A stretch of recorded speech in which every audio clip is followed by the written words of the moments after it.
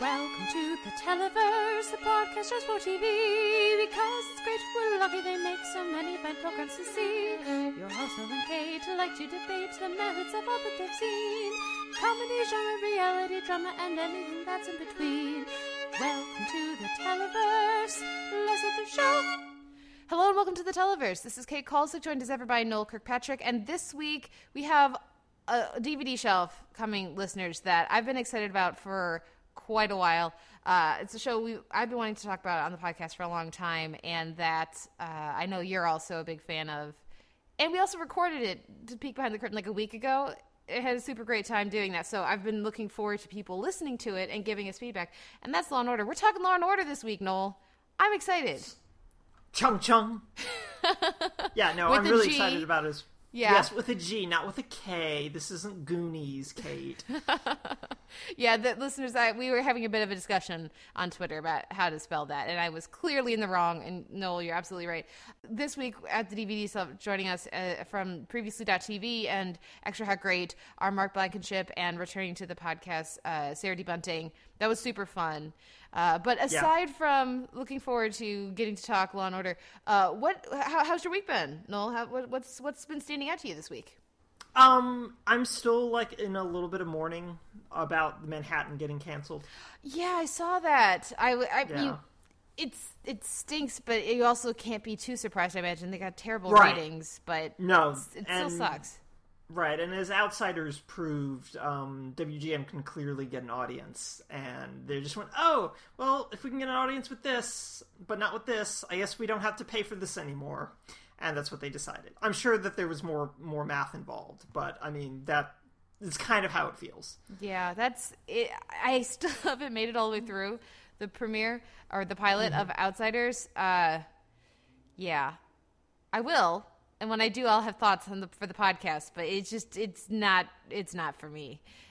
So whereas Manhattan is much more in my wheelhouse, but I'm looking forward to, in a big way, to Underground. I'm actually super disappointed because they're premiering it in Chicago next week, but I'm working, so I can't go. But I have my fingers crossed that maybe that'll be more of a successor to something like Manhattan than something like Outsiders. Or Salem, we should mention, still going over there.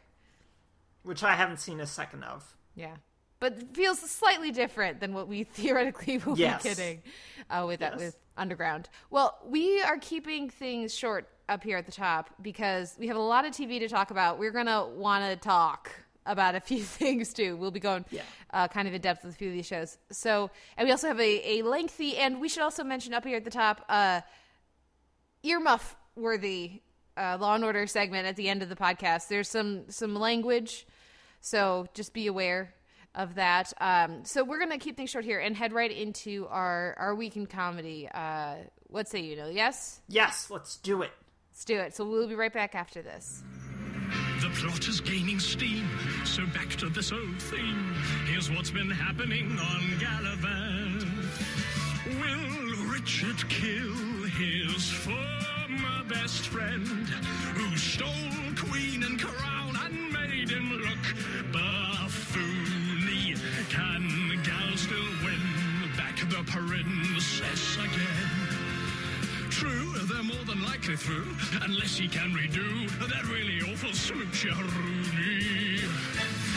And Sid is who knows where, him and his awesome hair, seeking redemption for a little while. And Roberta said goodbye, since Richard's sure to die, and now she's on her way to Spinster Island. Gosh, so much to dump upon your doormat in a half-hour sitcom format. Still, this plot holes we must fill, and though I doubt we will, we're gonna try and go.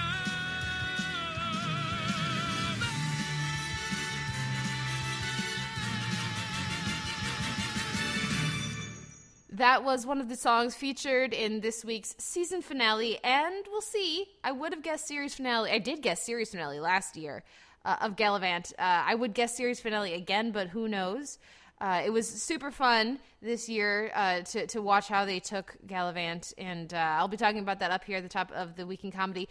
First up is going to be Gallivant, Battle of the Three Armies, and the one true king to unite them all. Then Noel's going to talk Grindr v. Grindr, and I'll talk a little Man-Seeking Woman card, as well as some younger, before we go to Fresh Off the Boat, Year of the Rat, Brooklyn Nine-Nine, Karen Peralta, Crazy Ex-Girlfriend, I'm back at camp with Josh, and Jane the Virgin, Chapter 32. I never tire of the juxtaposition, Noel. Never. Anyways, Gallivant, like I said earlier, I thought it did a really good job in its second season of pivoting its tone and having that extra level of self-awareness while still capturing just kind of the goofiness that made season 1 fun, and the way that they adjusted the character dynamics to really embrace evil queen and goofy friend sidekick who's also kind of useless for the Omens and character really, really worked. I would love to see what they would do with the third season, but I think it's also very wise that they don't end on a cliffhanger. A bit, but they basically don't end on a cliffhanger this season, at least compared to last season. Again, like I said, I would be pleasantly surprised if they got renewed, but surprised nonetheless. So I really kudos to the team for taking a kind of familiar trajectory and story and making it a lot of fun, and with even better music, I would say, this year than last year. So I had a lot of fun with Gallivant this season, and I was kind of bummed that the Grease Live kind of took over all the Sunday night attention for it. But because I didn't watch Grease Live, I was actually working. I came home and DVR'd Gallivant. I did not care at all about Grease Live, but you watched at least some of Grease Live, Noel. So, I watched some of Grease Live. Yeah. What did you think? How did they do? Well, I should say first off that I just have a really low tolerance for Grease. So I managed to watch like an hour and 15 minutes of it before I just went, yep, that's my limit of Grease. But I think this was a really interesting live musical. It did a lot of really interesting things televisually that you don't get on the NBC musicals. So there was a lot of camera work, a lot of tracking shots, some really great scene transitions from like the bedroom sequence into the USO number was just really magnificently staged and really impressive. The biggest fault with Grease Live, apart from being Grease and apart from its really terrible original song that it gave to Carly Rae Jepsen, was the fact that it incorporated a live audience and then didn't really allow its live audience to be an audience. They just kind of stared there blankly for most of it, being allowed to clap at the end of numbers, but they were just like there to fill out crowd scenes, and it was really weird and awkward. And I was happy that there was an audience, because the NBC musicals tend to feel so hollow without one, but this just also felt really weird, and I'm trying to figure out how a live show can do a live audience at some point correctly. I was listening to Tom Lorenzo's podcast. They were talking about this week, and something they mentioned, because I watched some scenes, but I watched songs. I didn't watch sequences. And one of the things that really, really was glaring to them, because they said the same thing as what you're saying, Noel, is that when they have this audience, they're not letting them laugh at the laugh lines. And that was something that really stood out to me in The Wiz, and which is what made all those unfortunate scenes with Common just die, is that there's supposed to be laugh lines where it's a joke and then the audience laughs, and that's is part of the experience. Grease is a musical that has a lot of those. Yes. And they all fall really flat. And if you have an audience there, if you don't have an audience, there's nothing you can do about it except like tweak the script. But if you do have an audience there, like were they not laughing? No.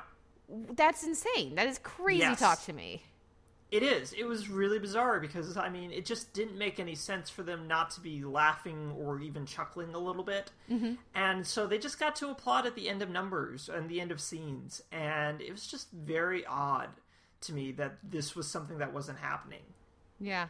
I did watch a few of the numbers. I watched Keke Palmer's number, which you already referenced, Friday Night Love, where she does the quick change. The USO. The USO. Yeah, so great. Which was super fun. A lot of fun. I really liked, but was not bowled over by There Are Worse Things I Can Do, which I think got the most buzz of anything coming out of the show.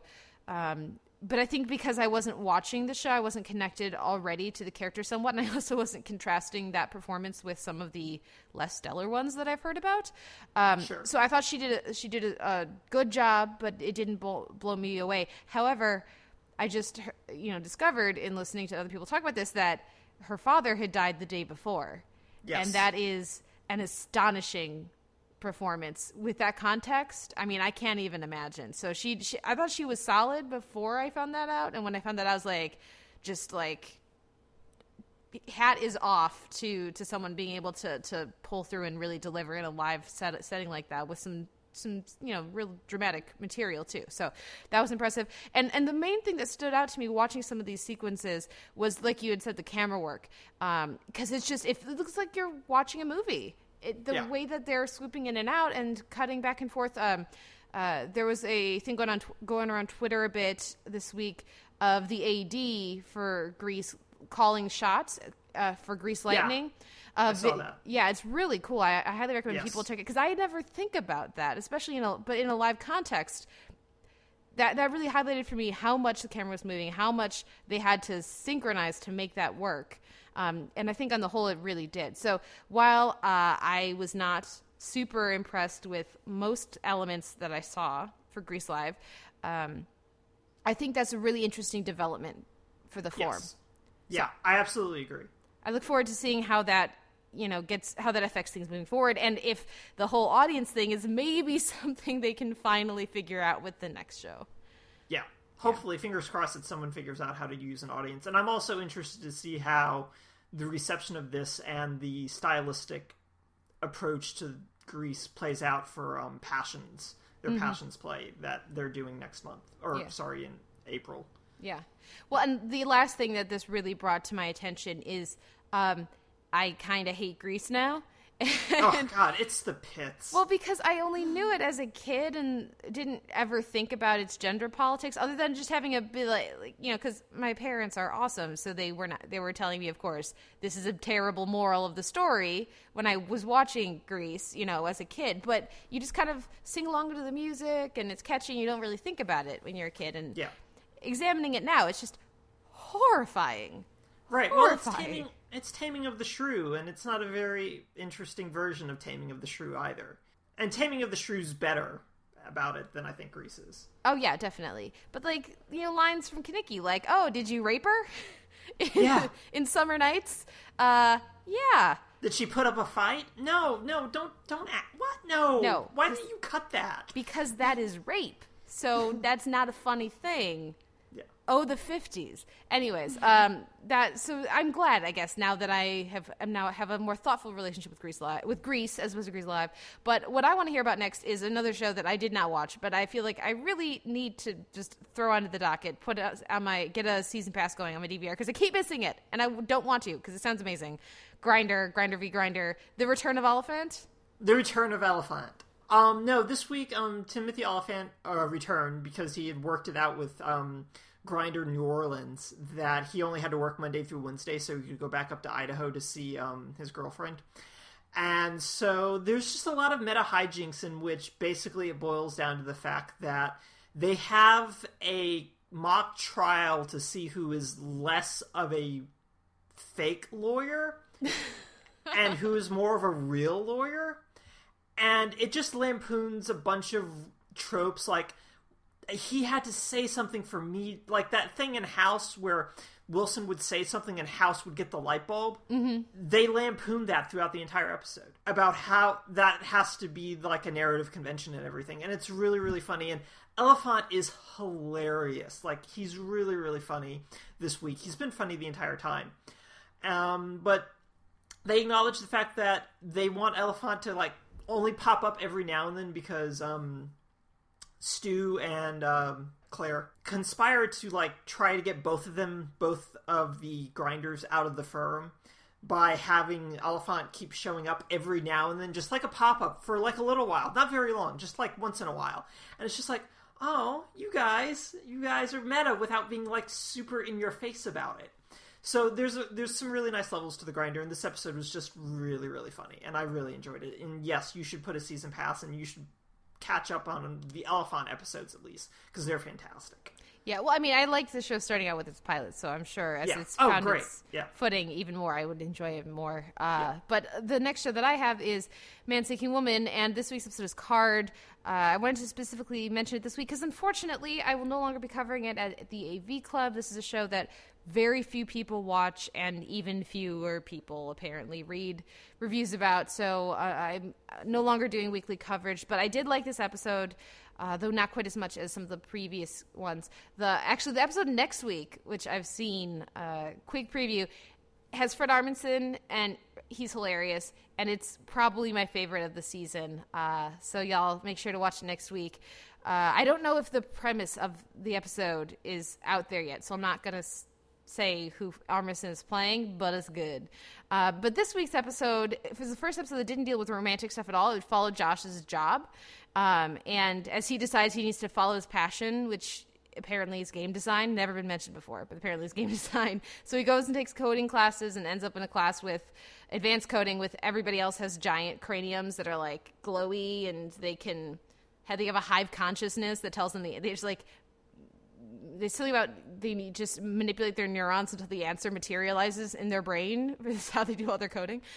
So that was fun. And then it ended with Josh going back and trying to getting his office manager job back, which was already a promotion for him. But he gets that back by the end of the episode, and then he may not have graduated from coding school, but he does graduate from his shitty college beer to mediocre beer in bottles. And they have a graduation ceremony and everything at the convenience store.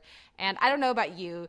Is this a moment you can remember when you're like, you know what? Whether or not it's beer, but just being like, I actually have a job now. I can afford the on-brand type of cereal. Is this the thing you remember for yourself? Not really. Okay. Yeah, no, because, I mean, I've been working pretty steadily off and on since I was, 16. Okay. So if you had this moment, it was like when you were 16, you're like, I'll buy my own movie tickets. Right. Well, no, I think, my first big purchase was, I started working in, September or October at a Blockbuster, and I bought, a Blu-ray player, that December, and that was, my first big purchase ever as, a working person was a DVD player. So I think that qualifies. Yeah. Do you remember what yours was? Oh, no, because my job was to be a student, and then it was to be a student. And then eventually, I had a summer job at Potbelly's, but I mean, on the other hand, I was also gigging and getting paid to be a musician from the time I was in middle school. So, it's kind of, but I definitely would babysit and every now and again, and my money went directly into Hot Lunch and Buffy DVDs. Those are the two things. That seems like a good way to spend your money. Of course, clearly. Why would I,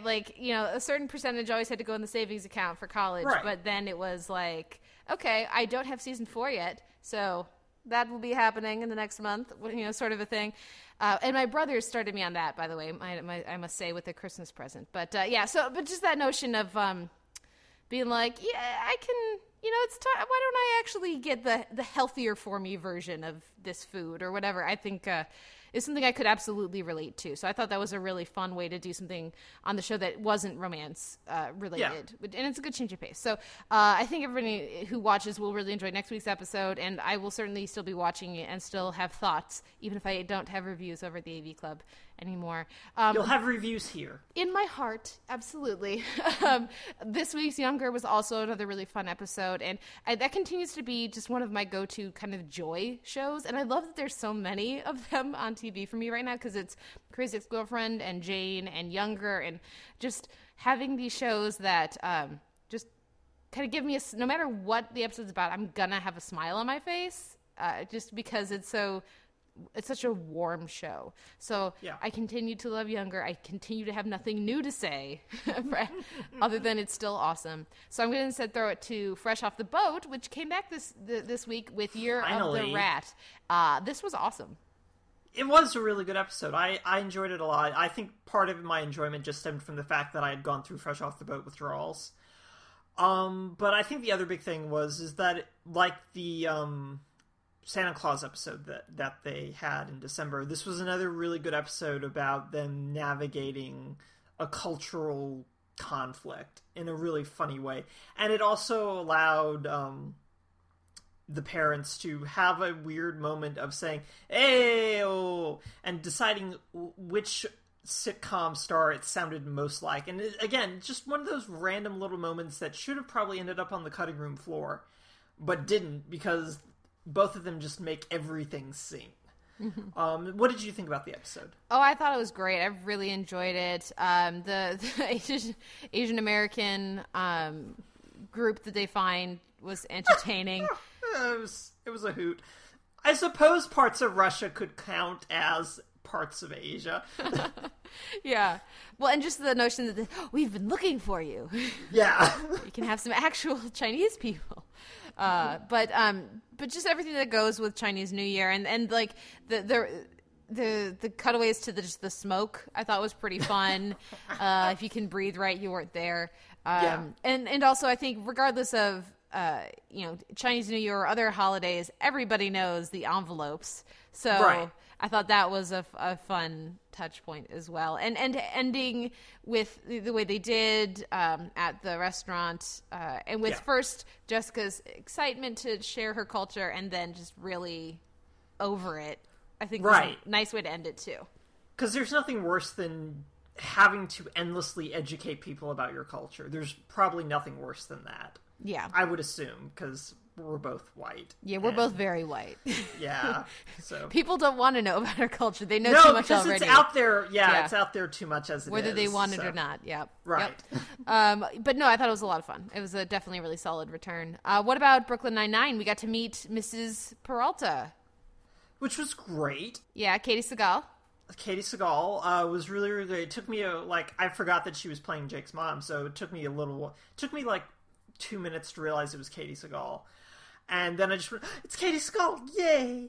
No, I think my favorite thing about this episode, especially about the A-plot, was just, I knew that Amy would be great with parents. I knew it.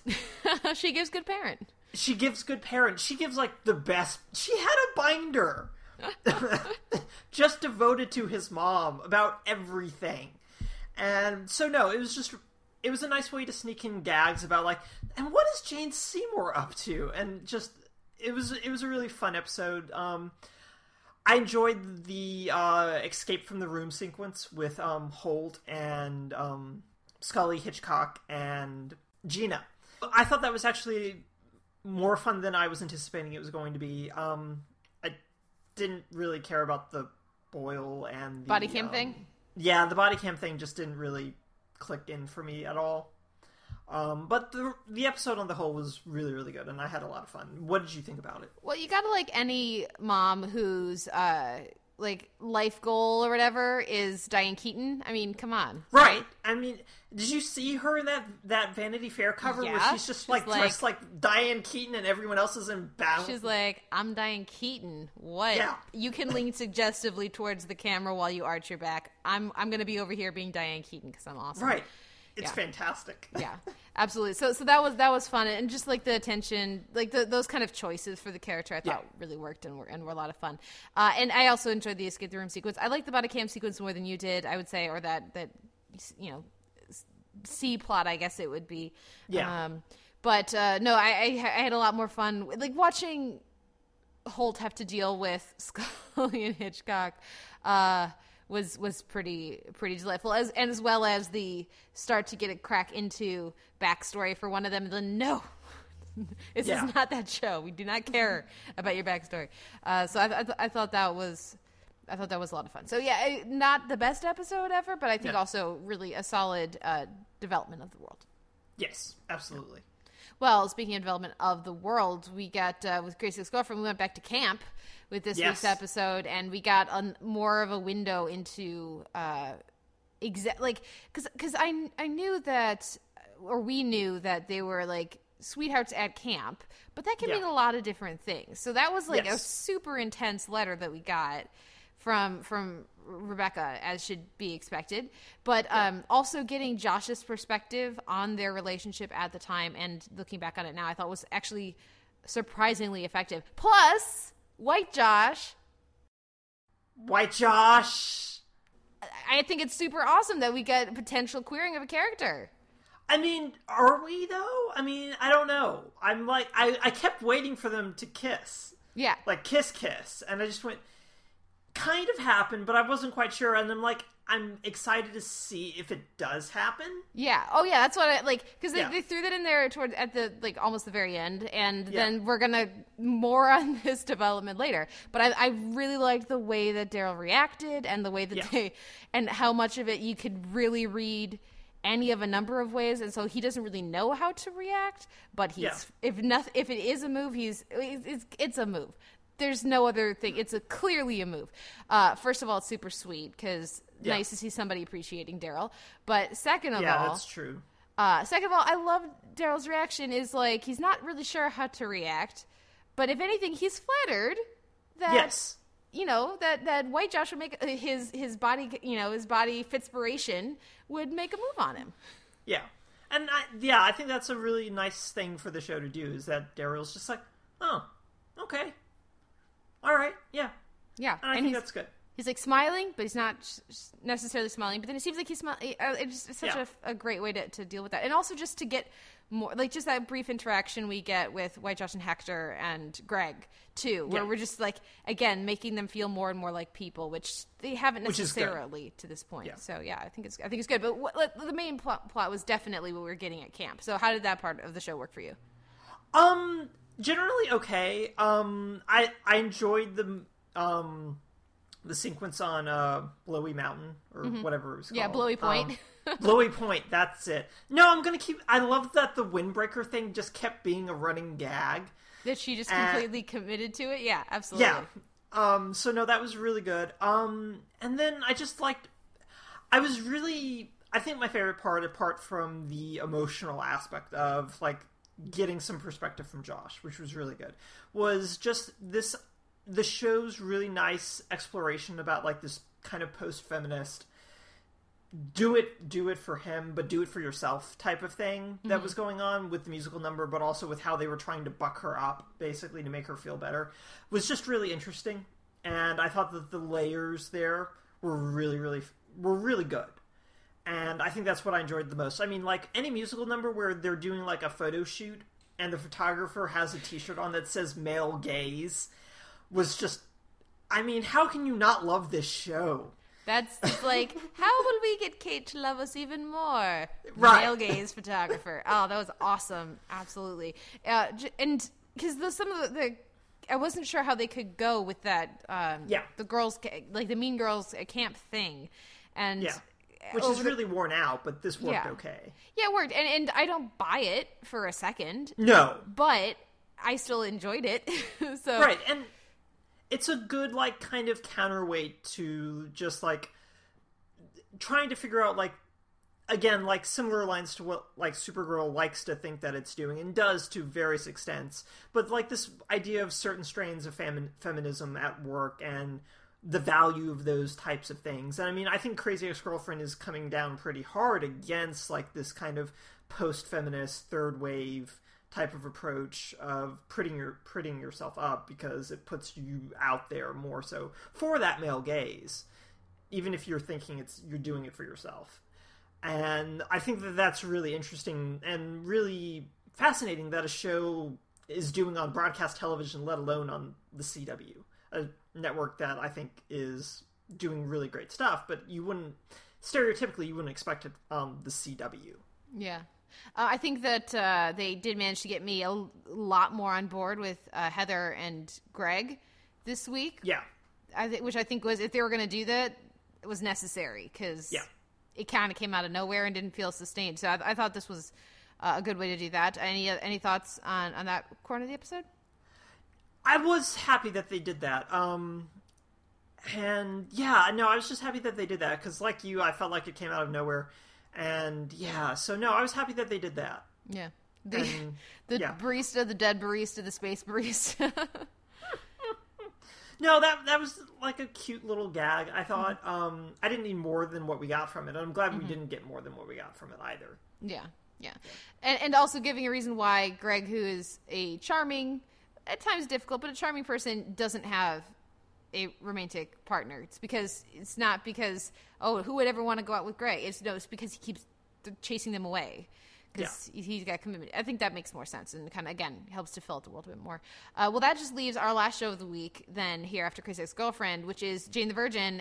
And I want to be fully on board, but I got to admit I'm starting to have trouble with Jane having fantasies about her teacher because it's too similar for me for the Raphael stuff with it's her boss. Sure. It's this attractive, person in position of authority over her. And yes, he's also great and smart and super pretty and everything. But, and if it's in keeping, it could be a character trait, I suppose. But for a show that tends towards, again, and this is my lens and my bias, but I'm looking at it with a feminist lens and everything, it's kind of hard for me to not see it as a little problematic. What did that bother you at all? What did you think about that?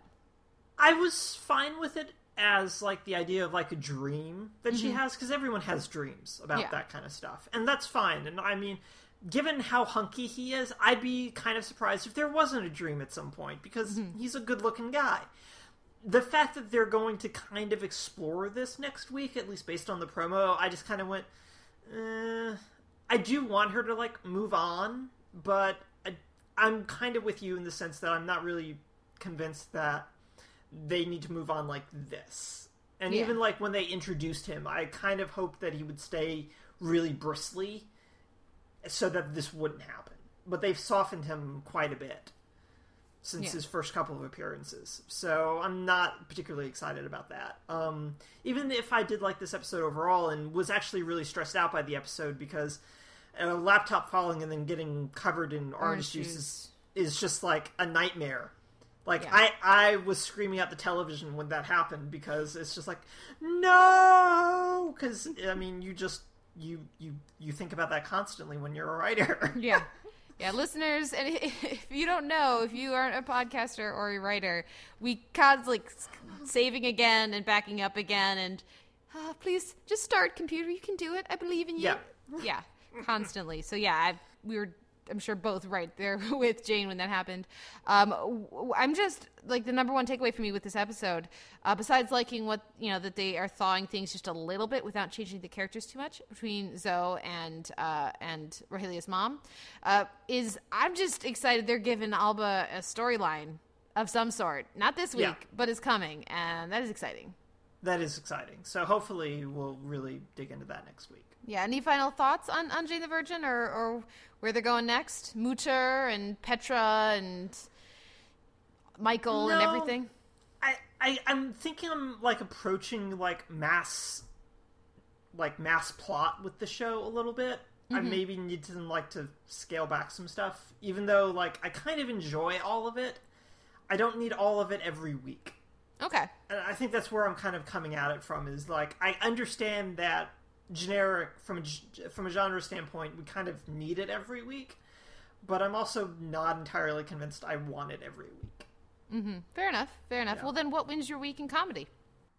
I'm gonna give it to The Grinder, with Grinder v. Grinder. Just really funny, really meta, and I think people just kind of forgot how really broadly funny Timothy Olyphant could be after Justified, and so this was a really nice return to form for that. What won your week? Well, I think I need to give some love to the Gallivant finale, but if I'm really being honest, it's probably Crazy Ex-Girlfriend or Fresh Off the Boat. But I'm going to give some love to Gallivant because I don't know when I'll have another opportunity. So Gallivant wins the week in comedy for me. Now we'll take a break and come back with our week in genre and drama.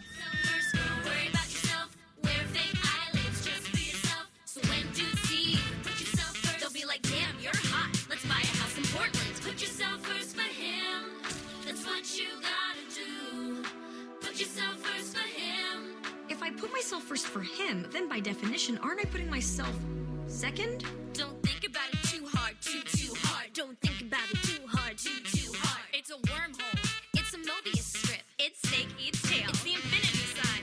Get a tattoo of the infinity sign on your lower back. Just for yourself. But I can't see my lower back. Also, can we go back to the fake eyelid? Is that a thing now?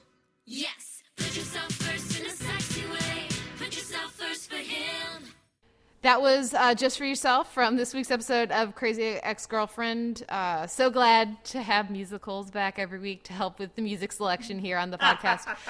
This week in genre and drama, we're going to kick things off with talking a bit about the X-Files, Mulder and Scully Meet the Weremonster, before dipping in with Shannara Chronicles again, briefly, with PyCon. And then we'll do our superhero lineup of Flash, Fastlane, Arrow, Unchained, and DC's Legends of Tomorrow, Blood Ties, before I talk a little Horace and Pete, episode 1, and then we dive in with our heavies of the week: American Crime, season 2, episode 5, The Good Wife, Judged, and we'll finish things out with American Crime Story: The People versus O.J. Simpson, From the Ashes of Tragedy. That is a lot of words. That is a lengthy title.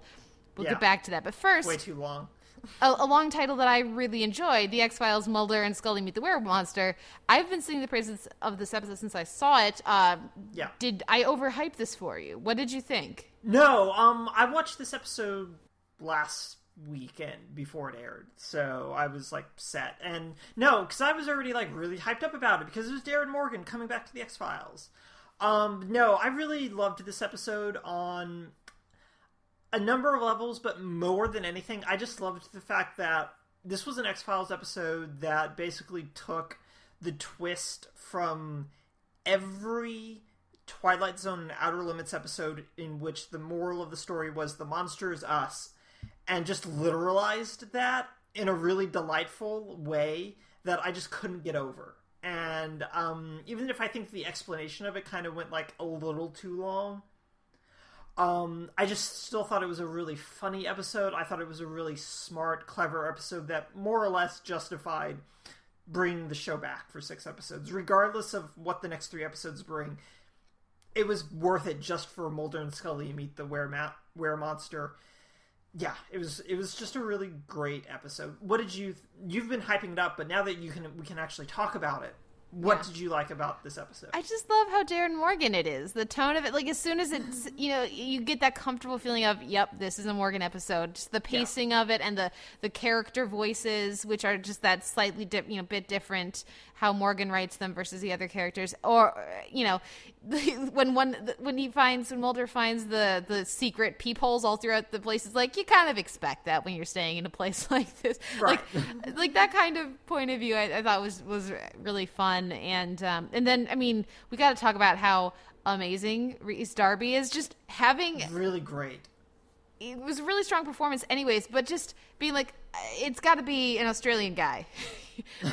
like just the accent did so much to help that long monologue that he has. And at least for me, I thought it was really fun, and it just kind of gave it a slight otherness and extra level of sort of like the associations culturally that we have, or at least that I have, a lot of Americans I think have with hearing an Australian accent, especially in the Kolchak outfit. Right, that was what I was going to say. He's dressed in the Kolchak outfit He's for trustworthy. no reason whatsoever, but it's great. It's awesome. So I just think that really brought it all together in such a nice way. I liked all the shout-outs and the references for the most part. It was distracting to me, I must say, to have the Kim Manners gravestone featured so prominently and for such a long period of time. I thought it was great that they had it, but it was because for those who don't know, Kim Manners directed like 50 episodes of The X-Files. He directed a lot of Supernatural. He's a very well-respected and much beloved, at least on the sets that he worked on, from what's filtered out to the mainstream. Apparently very loved director in television, who passed away pretty recently, just the last year or two, I think. The other headstone actually belonged to another X-Files crew member that died as well. Yes, but that one we see, and then we are focusing on the characters because we're not focusing on that, but having the name right there, right next to Duchovny's face as he's sitting down, for me was a little distracting. But I'm still glad that they did that. I think the setting of a cemetery worked really well and everything. That was the only one. It didn't even bother me to hear the X-Files theme as the ringtone. What did you think about all that stuff? I really enjoyed it. I think my biggest takeaway from it was Scully acknowledging that she's immortal, and now I'm going to treat that as canon. Officially. She'll never die. Yeah, no, officially. She's immortal, she can't die, and the idea of Scully being immortal just makes me happy. As it should. What do you think of Kumail Nanjiani? I thought it was fine. I thought he like didn't have like as much to do as I was expecting him to have to do. Mm-hmm. But I enjoyed him just by getting really frustrated with his job and wanting to quit, mm-hmm. and then like still having the job anyway. And I think what I like most is that I think that anyone else in that role, that little bit at the end where nobody cares about his motivations. Yeah. I thought he sold that disappointment that no one wanted to hear about that really, really well. Absolutely. That felt like a really good match of Nanjiani with Morgan. And of course, if anyone doesn't listen to the X-Files files, which is Nanjiani's podcast, Darren Morgan came on and got to know him through that and then wrote the part for him in this episode. But I've got my evil monologue. I've been rehearsing it. Like, I thought that worked really well. At first it was a little distracting for me.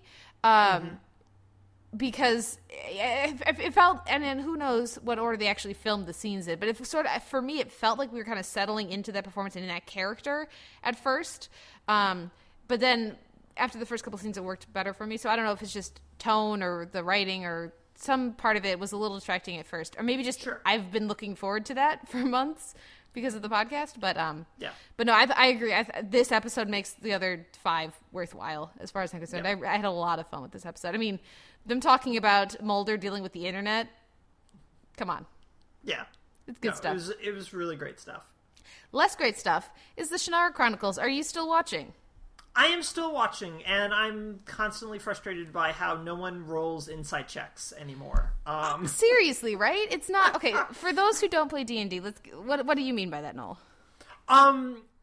In Dungeons & Dragons, you have a set of skills that your characters can be proficient in, have like bonuses in, and insight check is basically used to determine if someone's lying or hiding the truth or being obscure in some way, and you kind of want to call them out on it or like determine for yourself if an NPC is being obscure. And no one rolled insight checks when they went into the big creepy former prison in a mountain. That's like genre playing 101. Or like, why is my former really good friend like calling me a liar? You know, like that took way too long. And this is like my DVR cut off last week right before it was revealed that the shapeshifter was taking over the king's place. So I was like, are you kidding me? They killed John Rhys Davies? Why am I still watching this? But I did watch it. And then this episode, I'm like, are you kidding me? They're killing Manu Bennett, which they clearly aren't. But no, he'll be back. He'll be back. But again, that just kind of highlights my priorities, and this show's priorities are not the same priorities. So I would be very surprised if I keep up with Shannara Chronicles. See, but the thing is, they finally have gotten me frustrated to the point where I'm ready to give up on the show. But this is when they've finally gotten things going. They're finally on the mountain. So they're on a quest. They're in a dungeon. Things are going poorly. But can we just get Manu Bennett to be with them again? Like, can Gandalf show back up into the story? Like, we don't want to follow him when he's dealing with the council and everything, as we may have learned from certain Hobbit movies. We want to stick on the mountain and watch that adventure, but we want him to be there. So, again, just the parts of the show that work and the parts of the show that I don't care about, and that is people doing stupid things and being stupid. There's too much of the one and not enough of the other for me. Yeah, and I think the other problem that I have, especially with all the Elven Court stuff, is I do not care that he's a disgruntled prince at all. I negative care. At all. Yeah, it's just, it's really difficult to care about another disgruntled son prince storyline at this point. I should be the king. It's like you. Yeah, it's like, oh, I'm only like mostly the most privileged person in the entire country. I want to be the absolutely most privileged person in this country. So now watching him be manipulated by a shapeshifter, I'm just like, oh, yeah, okay, nothing to see here. You're stupid, you deserve it, yeah. Right, so if you're gonna, like, start pausing on it, I will probably, like, push this to the weekends and catch up on something else instead, which will be a relief. Yeah, absolutely. Watch London Spy and stop watching this. Like, okay. Just easy one-for-one replacement there. Well, what about The Flash? How'd you feel about Fastlane? This was an episode, and this was the first episode in a while where I just went, I don't know why the metahuman is here this week. Because there was really no point for Tar Pit to be here, apart from, like, needing to do certain things so that Iris and Wally can, like, bond, basically. But there was no reason for the metahuman to be here, because the rest of the plots were really, really good this week. I mean, you had Harry coming clean about betraying everyone, and Barry finally stepping up and being, like, really leadery about it, and being like, no, we've all done this already once. We shouldn't be getting angry at this guy for doing the same exact thing. We should be helping him. And I thought that was just a really great Barry Allen moment, because so much of the show is about other people giving Barry the pep talk to make him better, and I just went, run, Barry. Yeah, exactly. Right. And Barry is... Part of this is just, like, comic book stuff, but the Flash is always kind of like the glue that holds groups together, because he's good. And he's not good in that cornball, annoying way that Superman can be kind of depicted as being. He's just a good guy. Yeah, he's got a good heart. Right. And so being able to see that finally start to come out for Barry Allen on The Flash was just such a great thing for me. And I loved the Wests continuing to kind of work through their family relationship a lot. And I think Lonsdale, who's playing Wally, is just fantastic. He does a lot of really quick emotional changes really, really well. Mm-hmm. And I've really been enjoying. They really cast that character really, really well. And I'm very excited to see it continue. How did you feel about Fastlane? Oh, I mean, I agree. The Tar Pit stuff didn't care about. Yeah. It was just sort of there. The thing I would point to actually is Iris. I really like that they let her take such a strong role in this and be like, yeah, dude, this is not my father. This is not what he needs to hear. And people die doing this. It's not just like, it's an exciting new character trait for our, he's a rebel. No, this is a dangerous, bad thing that could get this person who we've just found out about killed. So I like the seriousness with which she treated that. I like how they folded that into the speed issue. I thought it was well constructed on all that side of things. And I didn't care about the tar. But I did like that, to wrap up Flash, unless you have more thoughts, I did like that they keep referencing on Arrow, this is why we don't let villains name themselves, because that's terrible. Where is Cisco when you need him? Yeah, where is he? Overwatch. You like that name too much, Felicity. What did you think about Unchained? I liked Unchained way more than I liked AWOL last week. Mainly because AWOL just felt like a lot of piece moving, like I said. This week had a lot of forward momentum, but also stuff that could be paid off really quickly, which I was really excited about. Because we're hitting that lull of Arrow episodes where they can't really do anything with the main season arc until episode 18. So I need really good episodes or interesting episodes to keep me going until episode 18. And I like the idea of Felicity's dad being a bad guy, but not like Damien Dark bad guy, which is what I predicted he was going to be at the end of season 3, because we all kind of thought that was how this was going to go. Yeah. And so, no, I like that they managed to make... I think the best thing that worked about this episode was the fact that they actually had a victim this week in Roy. Because so much of what happens on Arrow now doesn't have a victim. It just has a bad guy trying to destroy something or do something to the city. And that's gotten really boring and really repetitive. So now that there's a victim initially that they kind of end up having to save and help, and then transition to stop them from destroying the city, was a really nice change of pace. And I like that it was Roy. I don't care about the civil war within the League of Assassins. And I also do not care that we are once again about to kill Thea, but someone from Nanda Parbat has a way to save her, provided Oliver does something for them. I was just like, I've been here already. And Nessa, why do you need Oliver to kill Malcolm? Can't you do that yourself? Shouldn't you do that yourself? How did you feel about Unchained? Yeah, you mentioned all this stuff, and what you didn't mention is the part of the show that I care about even less than the power struggles in Under Parbat, and that's the flashbacks. I like have to remind Oh, God. myself that part of the show exists because I so don't care. Like, unless Constantine shows up and is saying funny things and has that awesome theme music underneath him, I don't care about the flashbacks. I've never cared about the flashbacks. It's been the weakest part of the show through its entire run, with the one exception being season 2 when they used it to really truly develop character with Manu Bennett's character of Slade. And not because of the stuff with Ollie, but because of the stuff with Slade. That's why those flashbacks worked for me. But, oh my God, we don't care. Arrow writers, we're like, you don't need that aspect of the show. That is not the reason anyone is watching. And then that time could all be going to, like, Felicity or any of the other 10 characters you have. So anyways, that's my thing about the flashbacks. As for the stuff we were getting, I was disappointed that the one hacker that Felicity happens to go up against, who's somewhat of an equal, happens to be her father. It was a little precious. Well, this is the second hacker. Don't forget her boyfriend, Cooper Selden. Yeah, no. No. So I wasn't big on that. I also, the Felicity doesn't think she can do it because she's in a wheelchair, but she can. It was a little on the nose, but I did like the pep talk that Echo Kellum's character gives, and the reason for it being that Felicity needs to she's trying to be two different people when she should just be the one person all the time. I think that actually made it a little fresher. Yes. I don't care about the Thea stuff. Let's stop with the bloodlust. This is going to carry over to my discussion on Legends of Tomorrow. I don't care about it either. Just like, again, have Constantine show up again and go, no consequences. We shouldn't have done it. We also shouldn't have done that storyline. No consequences. Just, yeah. And I really need them to just kill Malcolm Merlyn because I don't care about him at all. And then we can have, like, randomly, we can have Nyssa show up and she can run the League of Shadows and she can be mysterious and badass and sometimes with them and sometimes against them.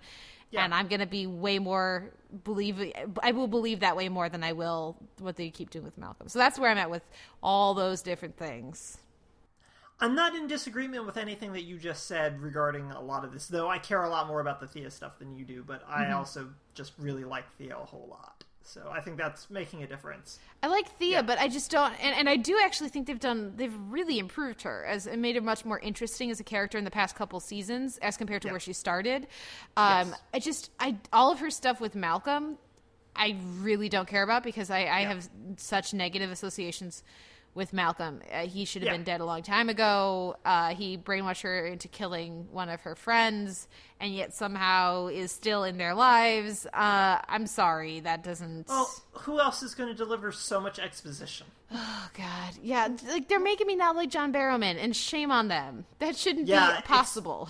It's been a really impressive feat how they've made John Barrowman not charismatic. Yeah, that takes some doing.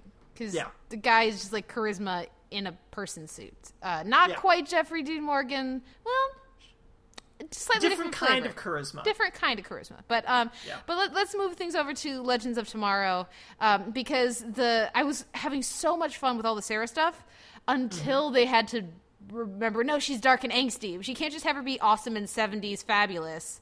She has to also be angsty. What did that bother you, or were you more down with that? I was kind of confused by it, mainly because Arrow just the previous night had told me, well, Sarah's fine, Constantine made her whole. And then I'm just like, I still have this bloodlust, Rip. And I'm just like, wait, but the other show just... But they just said... Yeah. But you just said, and I get it, like, they don't know for sure. I mean, they haven't really talked... They never really talked to Sarah after they resurrected her.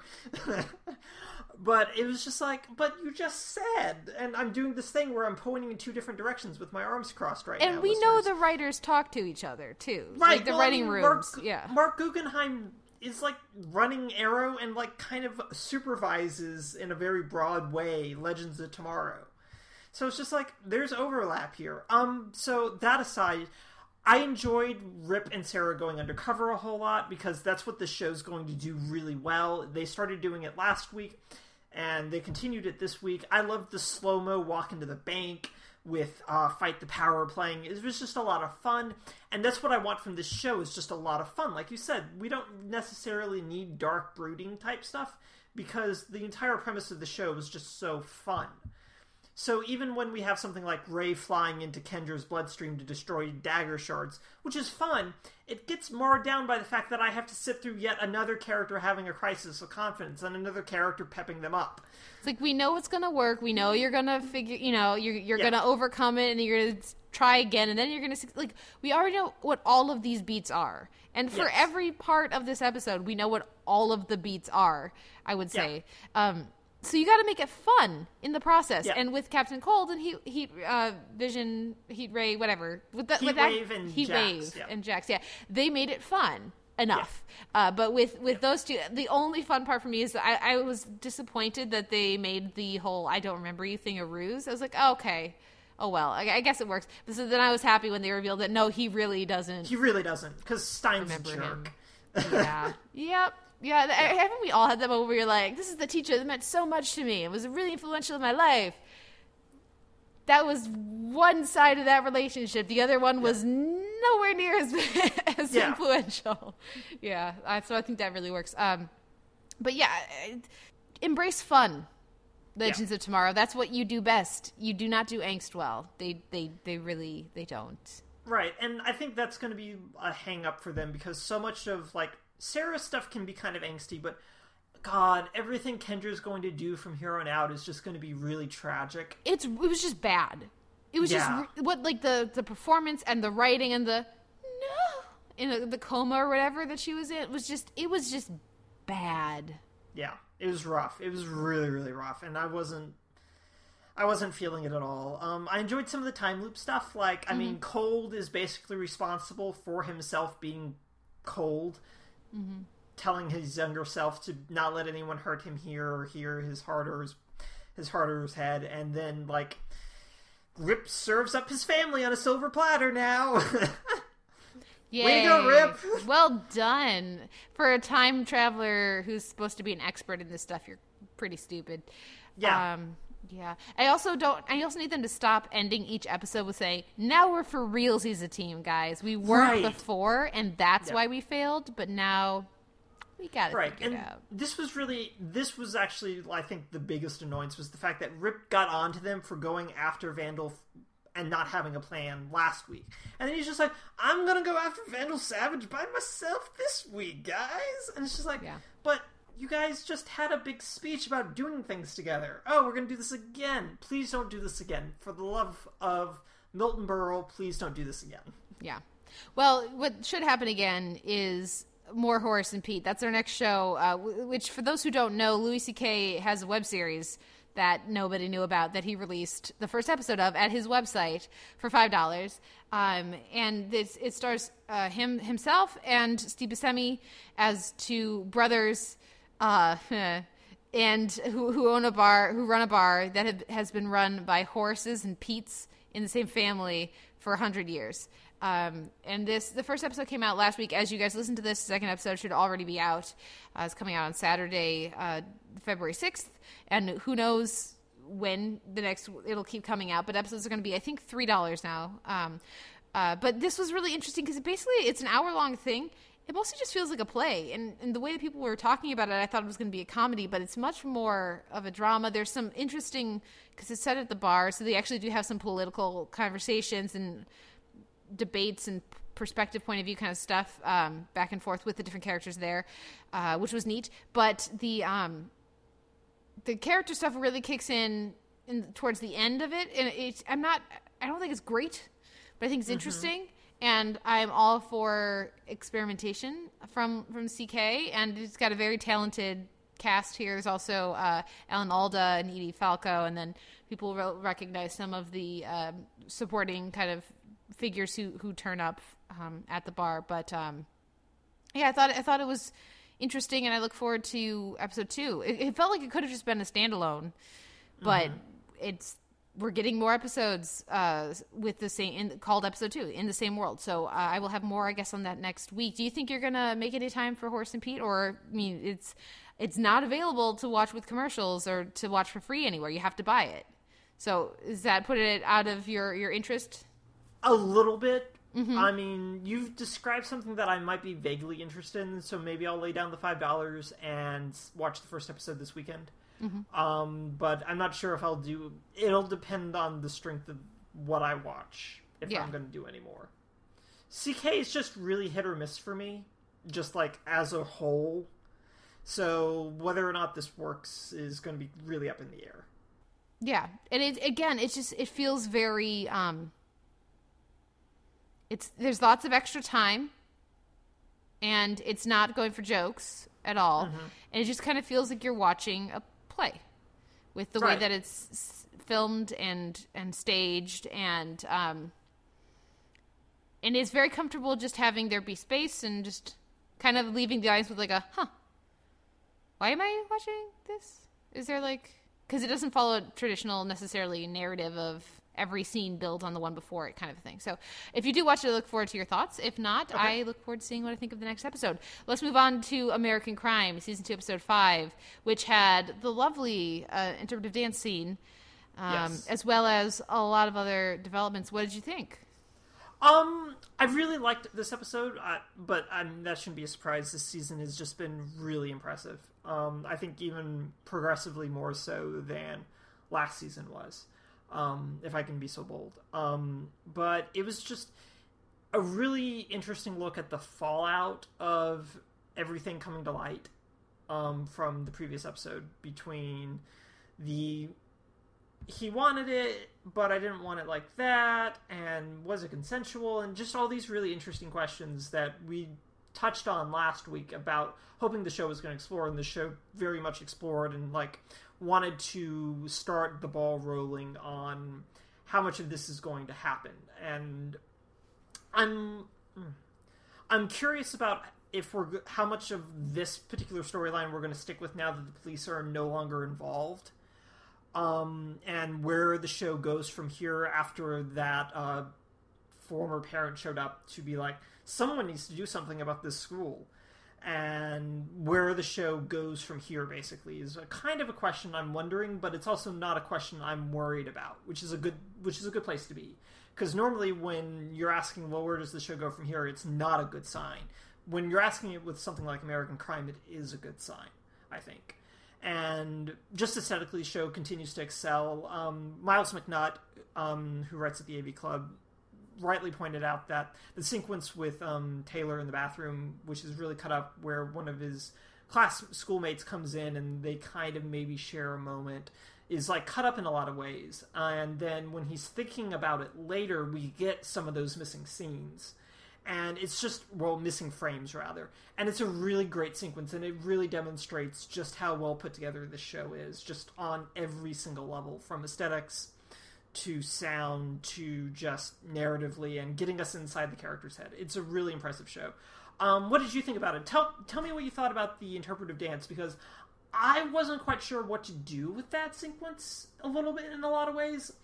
And I couldn't just tell if I was tired or just I wasn't clicking in on it. Tell me what you thought I liked it. I mean, you're talking to somebody who's watched the last several seasons of So You Think You Can Dance, despite complaining about the show every week, just because I enjoy dance. Oh, speaking of, So You Think You Can Dance Juniors? Are you kidding me? Not on board. That sounds like a terrible idea. Sounds terrible. Anyways, I don't even watch the show, and it sounds like a bad idea. Yeah. But getting back to American Crime, I really liked the sequence, but the trouble I was having with it is that, this is something that has been choreographed for months, or because these are school kids, so theoretically it's a routine that they've been working on. Well, maybe not months, but definitely probably weeks. Right. To get... It's been something that's been in the works since at least the first episode when she was watching the practice. Yeah, and it wasn't like it was their first rehearsal, so clearly this can't be choreography that's reacting to what's happening.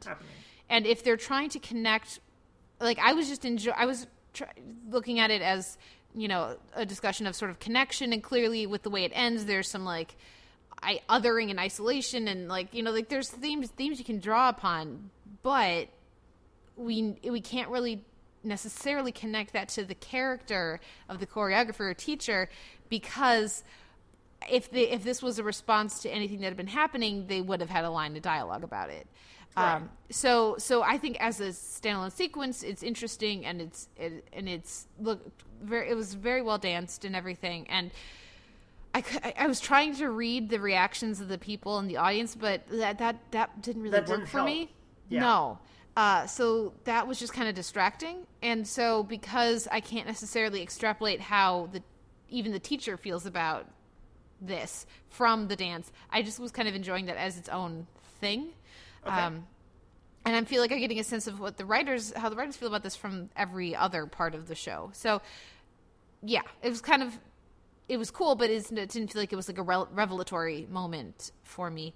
As for the other parts of the episode, I just love the way it just straight up says, yeah, I went there to have sex, but I can't possibly have consented because I was drugged, and I was clearly drugged. And I also like that the other side of that interrogation scene, like when we go to the interviewing the other guy, the person who is the accused rapist, he's saying that if he had anything, it was later. So then as you're watching this, you're trying to figure out, is there a way that they can both be true? Like, you want them to both somehow be telling the truth. And it doesn't probably work that way, but I like that they start out by presenting such a straightforward no. Obviously it doesn't, I don't care what the emails say, this is wrong, this can't possibly be consent, this is definitely rape. To then the other guy, the other part of it saying, well, if that happened, it was not when I was there. Yeah. That was later. So I like that they have such, they aren't casting one of them as shifty or as ashamed and trying to hide. And I think it would have been too easy to go that way. So I like that they didn't. And it also seems like we're going to look forward to, or at least what I'm going to look forward to, as what's maybe coming next, is Timothy Hutton getting into things, because that's true. Yeah, he had a smaller role. So if he does, I liked the reaction to, that bitch Felicity Huffman was trying to get me to get you to, I like that. And if we actually get more examination from those two characters, I think that could lead to a lot of interesting things. Yeah. So yeah, that's where I'm at with it. But I thought it was another really well done episode, and I'm fully on board with this season. I think it's way better than the first season, but then again, I didn't like the first season. So okay, well there you go. The only other thing I'll have to say is that I love ABC standards and practices a ton, because this is a show where you can say "come," but you can't say shit. Oh God, it was just super distracting. They just cut out that Yes, which I'm actually stylistically it works given everything. I'm not a fan of the blackout for it. Yeah, exactly. Just mute the sound and just do that, because having the visual part of it too was really jarring, and it took me out of it a lot. Yeah. Then I'm like, wait, has this been edited? Who was doing that? By adding a visual component, it takes me out of it more and makes me think of who's composing the narrative that we're seeing, and if we're supposed to be thinking about that, which I don't know that we are. I don't think we're supposed to be. No, yeah. But I also think that there's maybe a potential for a weird meta commentary there, but I'm not quite sure what that is yet. Yeah, fair enough. Well, let's move on to our next show, and that's The Good Wife. Judged. I think I'm supposed to have a lot of thoughts on this, but mostly I was super underwhelmed by this episode. I was not impressed at all. Actually, I was the opposite of that, but maybe you liked it. So what did you think? Well, I think that the big thing to that is sullying so much of this is that the voicemail aspect of the story feels like such a contrivance that it's kind of poisoning even good things that come out of it. So Alicia and Luca's discussion and Alicia's just breakdown and borderline apparently was supposed to be interpreted as vaguely suicidal, I think, is really great, and I think it's a really great moment. We know Margulies can do this, and she does it really well, but I think that scene and the rest of the episode is just really a Koosh Jumbo showcase, because she's fantastic in this episode. And this is her Emmy submission episode, because she's giving a lot of really subtle reaction to a lot of things.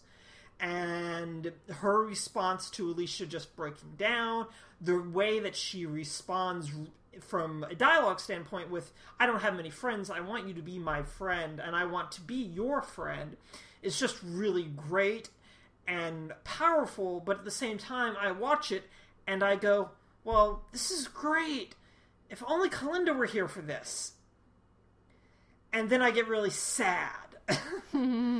But the rest of the episode was, like, kind of okay. I mean, we're playing musical chairs because Alicia and Luke now face a malpractice lawsuit. So they're going to have to go back to Lockhart August Lee. And I'm just like, oh, okay, we're back here again. Yay. I guess. Yeah. We won't have to feel it. I mean, it's like, it's too late for them to do this, in my opinion. Just because it's just like, I had a half a season of you guys just having segregated characters and segregated stories, and now you want to potentially end your series with this coming back for like another 10 episodes. I'm just like, no, it's too late, guys. It's too late. Yeah, just too much of this episode felt contrived, or not contrived, but constructed. Very actively.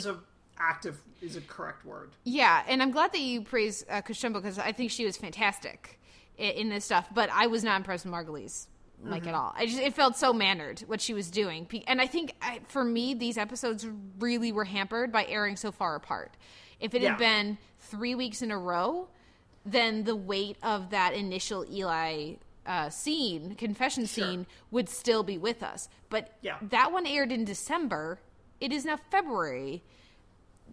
I'm sorry, any weight of her that I'm supposed to still be feeling this, like, depression and angst in her, but I just don't. And so everything just felt so very actorly. We're like, now we're not going to react to anything. And then after this conversation, we're going to laugh all the time. Because remember how she said that she likes to laugh? And it just felt very, very mannered, very constructed, and very also just moving pieces into place so that we can have the end of the season they've decided they want, or the end of the series they've decided they wanted. So it's like, we need to get a way to have her go back to the law firm so that we can end with her at the law firm before she decides to run again now that Eli and her are good. It all is too much. And part of that, again, in the same vein, is they have Alicia and Jeffrey Dean Morgan like starting their thing, but having that start in an elevator just feels like too like specific of a reference point. It's like, hey guys, she's moving on from Will because she's kissing the guy, but she's kissing him in the elevator. But that's where everyone kisses and does like really private. It's like the elevator's like the only private space in The Good Wife. Yeah, But what I'm like, there's a lot of different ways they could have done that. They want it to be a clear callback to everything they did with Will, and it just felt like it's trying way too hard.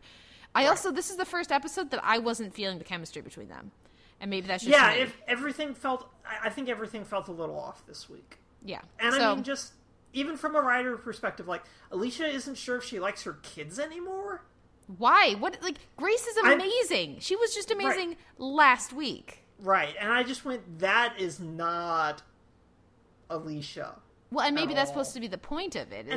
But possibly. Absolutely. Still. It's still really weird, and I think the big thing is, like, they've had this big moment where Alicia, like, who's, like, really constructed as a character, but also really constructed as, like, a human being, just lets it all fall apart. And then it's just like, okay, you've had this moment. This is a big cathartic moment. What are you going to do about it now? Mm-hmm. So it's just like, next week, it's just like, all right, what are you going to do about your marriage? Because you're not involved in this. You don't want to be involved in this. What are you going to do about it? Anything at all? Bueller? Mm-hmm. And so I think that's going to be like the big thing that I'm looking for. And whether or not I keep reviewing the show is still up in the air.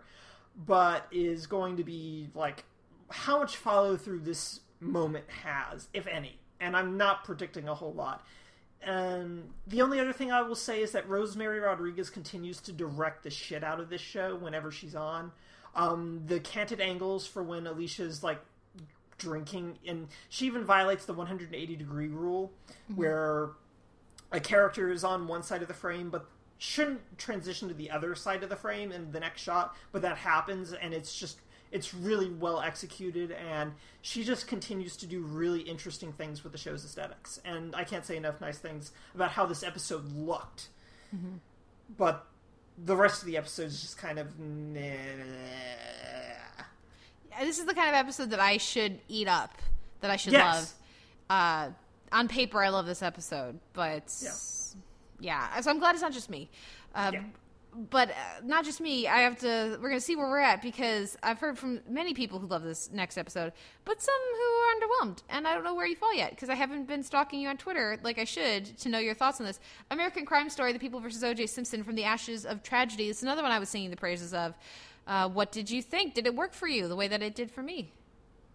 This show's fantastic. Isn't it so good? It's fantastic. I'm so excited, listeners. No. No, I really loved all of this. I mean, some of it was just like, I refused to, like, completely buy into people calling him the Juice constantly, because it's just so many times. But at the same time, just, it felt like the most Murphy thing in a show that, I mean, Murphy's the brand, thank God. And so it's just so interesting. And I think my favorite thing about it is just the sheer variety of actor choices being made in this show, and none of them feel like they're existing in disharmony, is my favorite thing about this show. Because, I mean, you've got Travolta doing this really delicate scenery chewing, as James Poniewazak at the New York Times described him as a vain wax doll, which is a terrific description for his Shapiro. And it's a really delicate scene chewing that I feel is very surface and very perfect for a Hollywood lawyer. So I'm loving it. That's the number one thing I've seen other people respond to negatively, that I'm just like, wait, right. Are you watching it? Because I think it's fantastic, and I think it works really well for the character. But I've seen a lot of people are like, it's too mannered, it's too over the top, it's too cartoonish. But for me, it really works. Yeah, no, I think it's, like I said, I think it's like the epitome of like a slick Hollywood lawyer caricature. Mm-hmm. And I like that about that character, and I like how this is being presented, and I think Travolta's doing a great job with it. Mm-hmm. But I also just like how, like, David Schwimmer is playing Rob Kardashian as just like this regular sad sack surrounded by all these much more interesting people, and I can't not watch him.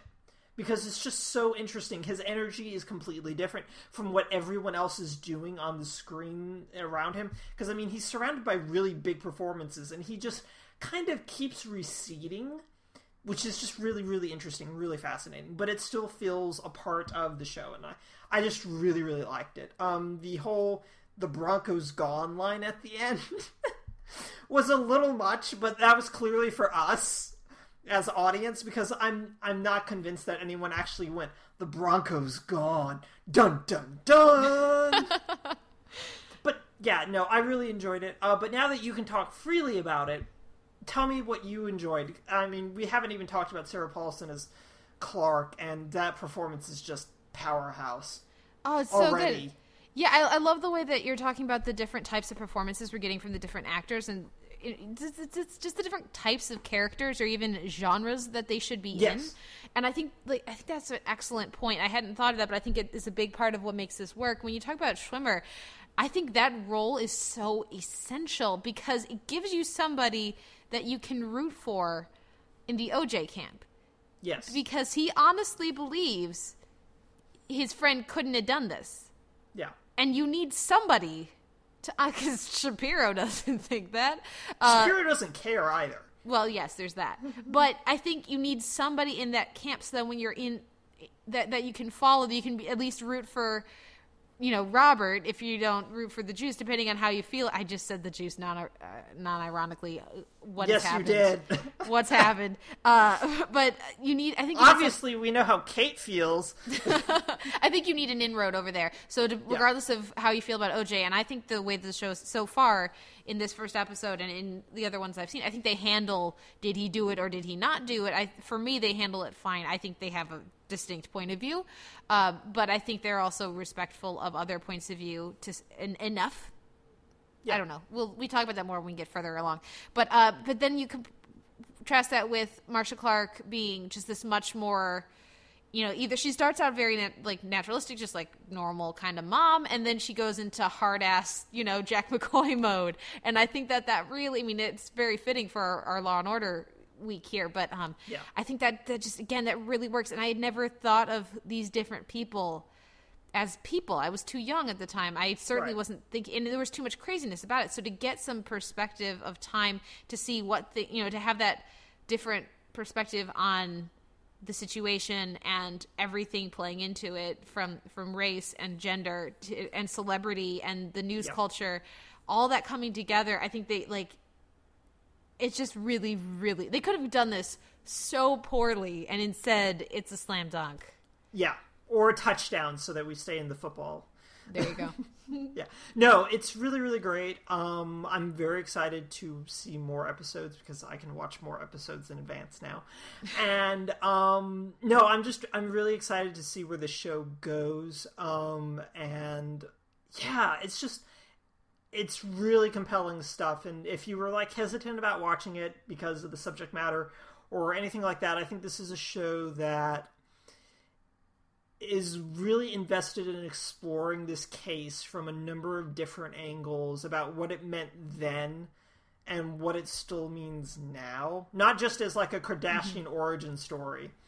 Yeah, can we talk about that briefly? Sure, absolutely. Let's talk about that, because I don't know a whole lot about the Kardashians. So this will be fun. I don't care about the Kardashians at all. The most I've seen of any of the Kardashians is that I watched I Am Kate. Okay. And that's it. That was my first time ever seeing Kris Jenner in anything. Right. And just quick mention how hilarious and amazing is that little scene we get with Selma Blair and Connie Britton of The Fabulousness. It's the best, because Connie Britton's not moving her face at all. And Selma Blair is the most on-the-nose casting, looks-wise, on the entire show, aside from, the makeup work and that they're doing with Courtney B. Vance to make him look like Cochran. Yeah. It's just, she's so Kris Jenner / Kardashian that it just, I went, oh, well, of course you cast Selma Blair for this. There was no one else. Yeah. And she's good. She's good. But because I don't have any tie, or I don't care about the Kardashians, I don't follow the Kardashians, the stuff that we get, not in Kimmy's bedroom, that kind of stuff, to me, it's just, that's his daughter. He doesn't want him to do this at all, but certainly not in his daughter's bedroom. I'm not seeing, they just wanted to mention Kim Kardashian. To me, it doesn't have to mean that. And while I'm sure some of that is the case, I'm way less, and there's going to be a scene coming up you may not have seen yet that's very on the nose. I haven't watched anything from past the first episode yet. There's a dinner scene with the Kardashians that's very much on the nose. But what we get here, it was not distracting for me. I wasn't they're obsessed with Kim Kardashian in this. It just feels like it's filling out Robert. But that's for me. Yeah. I don't know. What do you think? I think it's fine. I'm just there's so much of OJ's involvement with the Kardashians, because I asked Corey about this, who was on last week, to talk about Miami Vice with us, because I was just I don't know anything about this, and can you fill me in? And he was just oh, yeah, absolutely, this, and this. And I was just oh, well, this makes sense why they're involved, because, there's this whole rumor about OJ's role in breaking up Rob and Kris, and the potential of parental lineage of, I think, Khloe Kardashian is OJ's daughter. Mm-hmm. There's, been long-standing rumors about this. And so, all of it kind of feeds into this.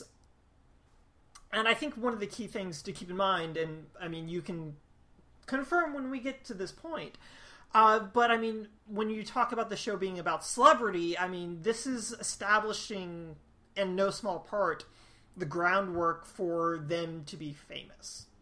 And how this court case is stretched out, and its influence is stretched out enough that these folks were able to launch a massive television empire and celebrity empire, in no small part because of this and their association with it. And I think that's really interesting, just from a cultural standpoint, even if it's not a cultural standpoint that I am interested in, if that differentiation makes sense. Or just growing up with this circus being a fundamental Part of formative their life. experience. Yeah, Yes. because it was such a big deal and stretched on for so long. You could see how that would be a significant formative event, I guess. Yeah. We'll talk more about it as the weeks continue. And oh man, there's so much more Courtney B. Vance coming, and it's so I'm good. so excited. I'm so excited because I love Courtney B. Vance. Who doesn't love Courtney B. Vance? I'm just excited that you like it so much. I was worried you'd be like, meh, I thought it was fine. And I'd be like, no. So I'm just glad we can actually talk about it a bit. What wins your week in genre and drama? I mean, X-Files? I'm splitting the vote between The People versus O.J. Simpson and The X-Files this week. Yeah, with an honorable nod to American Crime. But yeah, no, don't make me pick. Don't make me pick. Basically, don't make me pick between these two wildly divergent things that we decided to smush together. Yeah. A few show notes here before we go into our Law & Order DVD shelf. You can find a post for this episode up at theteleverse.org, which is the website for the show. You can leave us a comment there. Let us know what you thought about the week's TV. You can also email theteleverse@gmail.com. You can find us up in iTunes, where we have an M4A chaptered feed and an MP3 unchaptered feed, and we would appreciate any feedback you guys can give us there. Ratings or reviews would help the show. It's been a while, so it'd be nice if maybe you could do that. You can also find us on Facebook. You know, you can like the page and keep the conversation going over there. Or you can also find us both on Twitter. I am at the Televerse, and Noel, you are at Noel RK. You can find my writing up at the AV Club, and currently I don't have anything going week to week for at least the immediate future. Noel, what do you have going over at TV.com?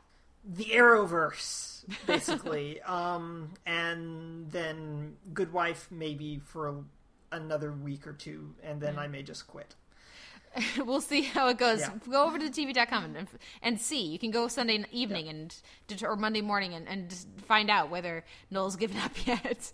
But I mean, it'll happen next week, but after that, I make no promises. Fair enough. Well, now we will take a break and come back with Sarah D. Bunting and Mark Blankenship of Previously.tv and Extra Hot Great and many other places to talk about, oh man, I'm so excited, to talk about Law & Order. We'll be right back after this. In the criminal justice system, the people are represented by two separate yet equally important groups: the police who investigate crime and the district attorneys who prosecute the offenders. These are their stories.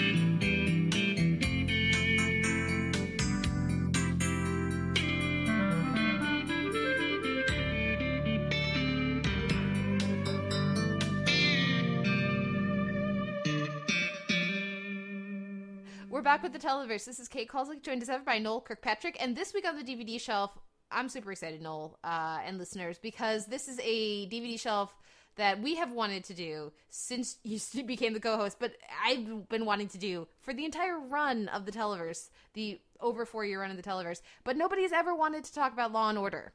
So I had to go poke our lovely guests and just invite them on specifically to talk about it, because I feel like it's a show that doesn't get enough respect and doesn't get enough critical praise. So we're gonna take care of that today. And helping with this from Priesthood.tv and Extra Hot Great and many other places as well, Mark Blankenship, and returning to the podcast, Sarah D. Bunting. Guys, welcome to the podcast, and thank you for letting Noel and I talk Law & Order. Oh my God. Anytime. Literally anytime. Every Middle of the time? night, fine. Anytime, every time, all the time. Morning, noon, and night, snack time, break time, any time of day. Yes, I am ready to talk about Law & Order.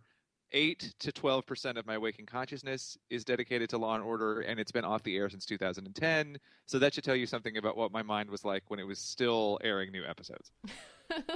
Well, for listeners of the Televerse who haven't checked out Extra Hot Great, who are fans of Law & Order, you guys did a Law & Order fantasy draft that is delightful. and so people go check that out over at Extra Hot Grade, Priestly.tv. Alan Sepinwall came on, and you guys all did it, and it was a lot of fun. We are going to instead try to tackle a couple things. First of all, we will have to talk about several of the particularly memorable moments of the show. I'm looking at you, Elizabeth Rome. But also, I would love to get into with you guys why you think the show works the way that it does, what makes it Law and Order, and what makes the different eras of the show work or not work as well. And like, what is peak Law and Order, and why doesn't it get the respect it deserves? And that's a lot to unpack. But who wants to start?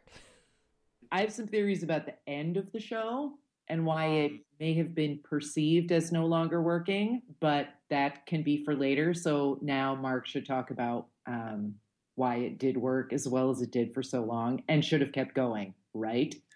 Yes.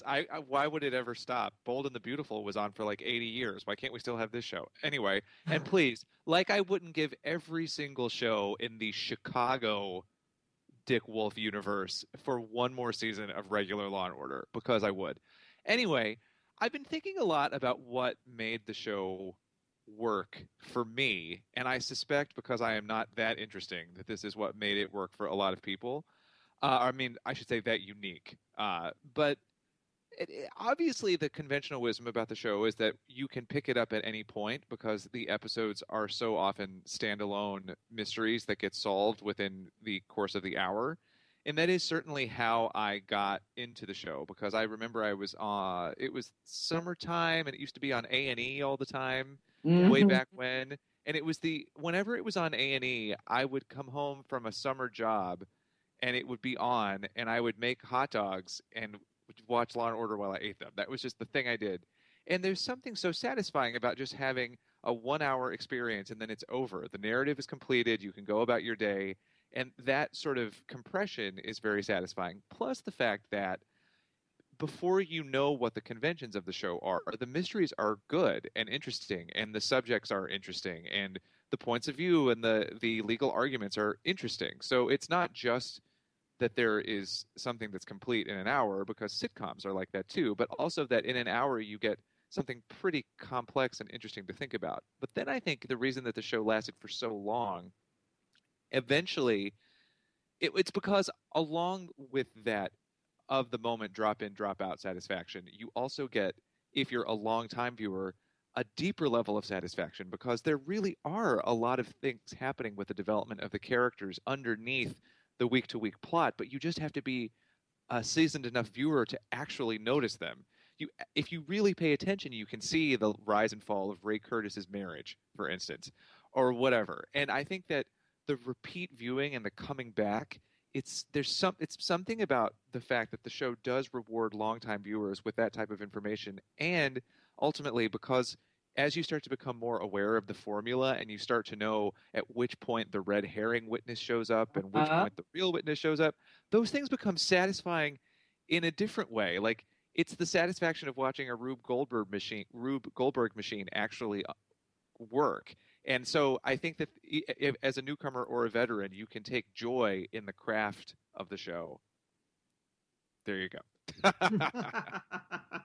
I absolutely agree that that's why it did work for so long. I also think it ran into trouble in later seasons, in my opinion. There was some not ideal casting, which I guess we can talk about later. Gently said. In a number of areas. But the show, I think, generally could withstand that because it did more or less know that it was a procedural, stick to being a procedural, and only bring in the personal lives in this way that deepened the case. And Yes.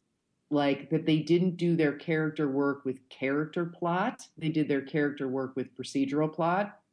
And as the show got into like season 18, 19, 20, first of all, they started doing more like, here's this character at home brooding about something, Yes. which no one cares. And second of all, it did seem to me, watching some of these later ones, which I never watched again, that it's like every week there's something to do with a possible terrorist plot. And that aspect of it really started to drag the show down. And then you had some casting that wasn't totally working at the same time.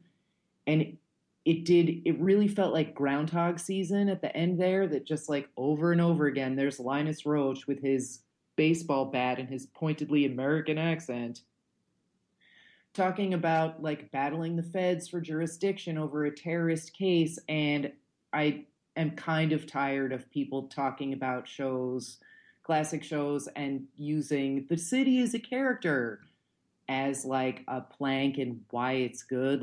I don't think that's necessarily a full reason, but having lived in this city for 20 years and watching the old ones and remembering what the old police cars looked like and how you could smoke inside, and everyone did. I mean, that wasn't a good thing. It's just that's what it used to be like to live here. It actually was very hard and physically dirty to live here. And that speaks to me as a New Yorker and someone who grew up close to here, but always assumed that I would live here as a grown up. And what does that physically look like? What is the quality of light in New York? But at the end, I think they got away from, I think they were feeling pressure to be more personal in their portrayal of the characters. I think Sisto and Anthony Anderson were a poor fit with the show and each other. Anderson was fucking terrible. And also, it really was just over and over again, this preoccupation with where is the next 9/11 coming from, which I think is a legitimate preoccupation for a person. But on a police procedural in New York City, it's there's other things happening. There's other murders that happen that are not related. Noel, what stands out to you? Well, what's always stood out to me about Law & Order was, in no small part, especially in the early going, but how the show steadily discovered its aesthetic and figured out what it wanted to look like. The early seasons kind of have especially in the first season, have a very cinema verite style to them, especially the pilot. This pilot is totally different from what the show looks like even by season 4. And I think it's really fascinating to watch the show develop as a product of television that spanned 20 years. And so when Sarah's talking about preoccupation with terrorism as being well-trodden or overused, I'm seeing that as she alluded to, as being an example of the show trying to keep a pace with itself, not with itself, but with the television landscape, that it was shifting away from cops and gangsters and just regular type of murders to something bigger and something more sensationalistic. And I think part of that is just, again, the shift in television landscape. And I think that's really what's the most interesting thing about Law & Order, is that you can watch Law & Order and basically have a sense of what the United States cultural landscape looked like at the time, in terms of what kind of crimes were being ripped from the headlines, so we knew what kind of crimes were fodder for storytelling. We knew what kind of style of, say, acting or writing or political bent were popular enough to be treated on the show. And so it becomes this time capsule of what the United States was concerned with for 20 years. And I think that's just really fascinating. And you don't get that with many shows today, where they're really just having to live in the moment, or shows get canceled after about 5 seasons, or shows come in with a plan. And when you come in with a plan, you can't really be about anything other than what you've already planned. With this, you can be a microcosm, basically, of the United States. And I think that's really, really interesting. So I kind of push back against this idea that the latter seasons aren't particularly good. I think that they're really focused on what they think is both network wise, what they wanted to keep up with television landscape wise, but also just what people were concerned with and thinking about. And yes, there were totally other crimes, but I think the kind of dramatization, and more to the point, finding that Law and Order type of soapbox, for want of a better phrase, and just working through those issues, because I still think Memo from the Dark Side is one of the show's best episodes. And just a really fascinating... Can you remind me what happens in that? That's the legality of torture episode, where McCoy just goes off on the idea that torture yields anything, and Cutter's right. So I think that's one of the things that's really interesting about the show, is that it's just this survey, basically, of American society and culture and history in a 20-year span. And I think that's just fascinating, and another reason why this show should not be dismissed as, it's just a procedural. You can watch any episode. Yeah, you can watch any episode, but think about where you're getting a window into when you watch just any episode. They really weren't afraid to go there, like in the earlier episodes, in matters of race and police brutality. Yeah. And sometimes I really do wish that the mothership were still on, just because I do. I love it. Yeah, we all do. Yeah. But also because SVU, like, they try to rip almost any crime now from the headlines and try to torque it into the special victims unit. Like, they'll try to find some excuse to relate it. And I think Mothership would be better for that. Yeah. And I definitely take your point that you do see this sort of like evolution of American like criminal and societal preoccupations, which is cool. Right. And a lot of the episodes did work for me. It just started to seem repetitive and network note driven at the end more to me. That's such a great point about Law and Order is such a time capsule. And it reminds me of one of the things that I love about the show. And this is helped me clarify why Lenny Briscoe is such a great character. It's because Lenny Briscoe is the person who is commenting on the cultural concerns of America, while the show itself is commenting on the criminal concerns. Because watching Lenny Briscoe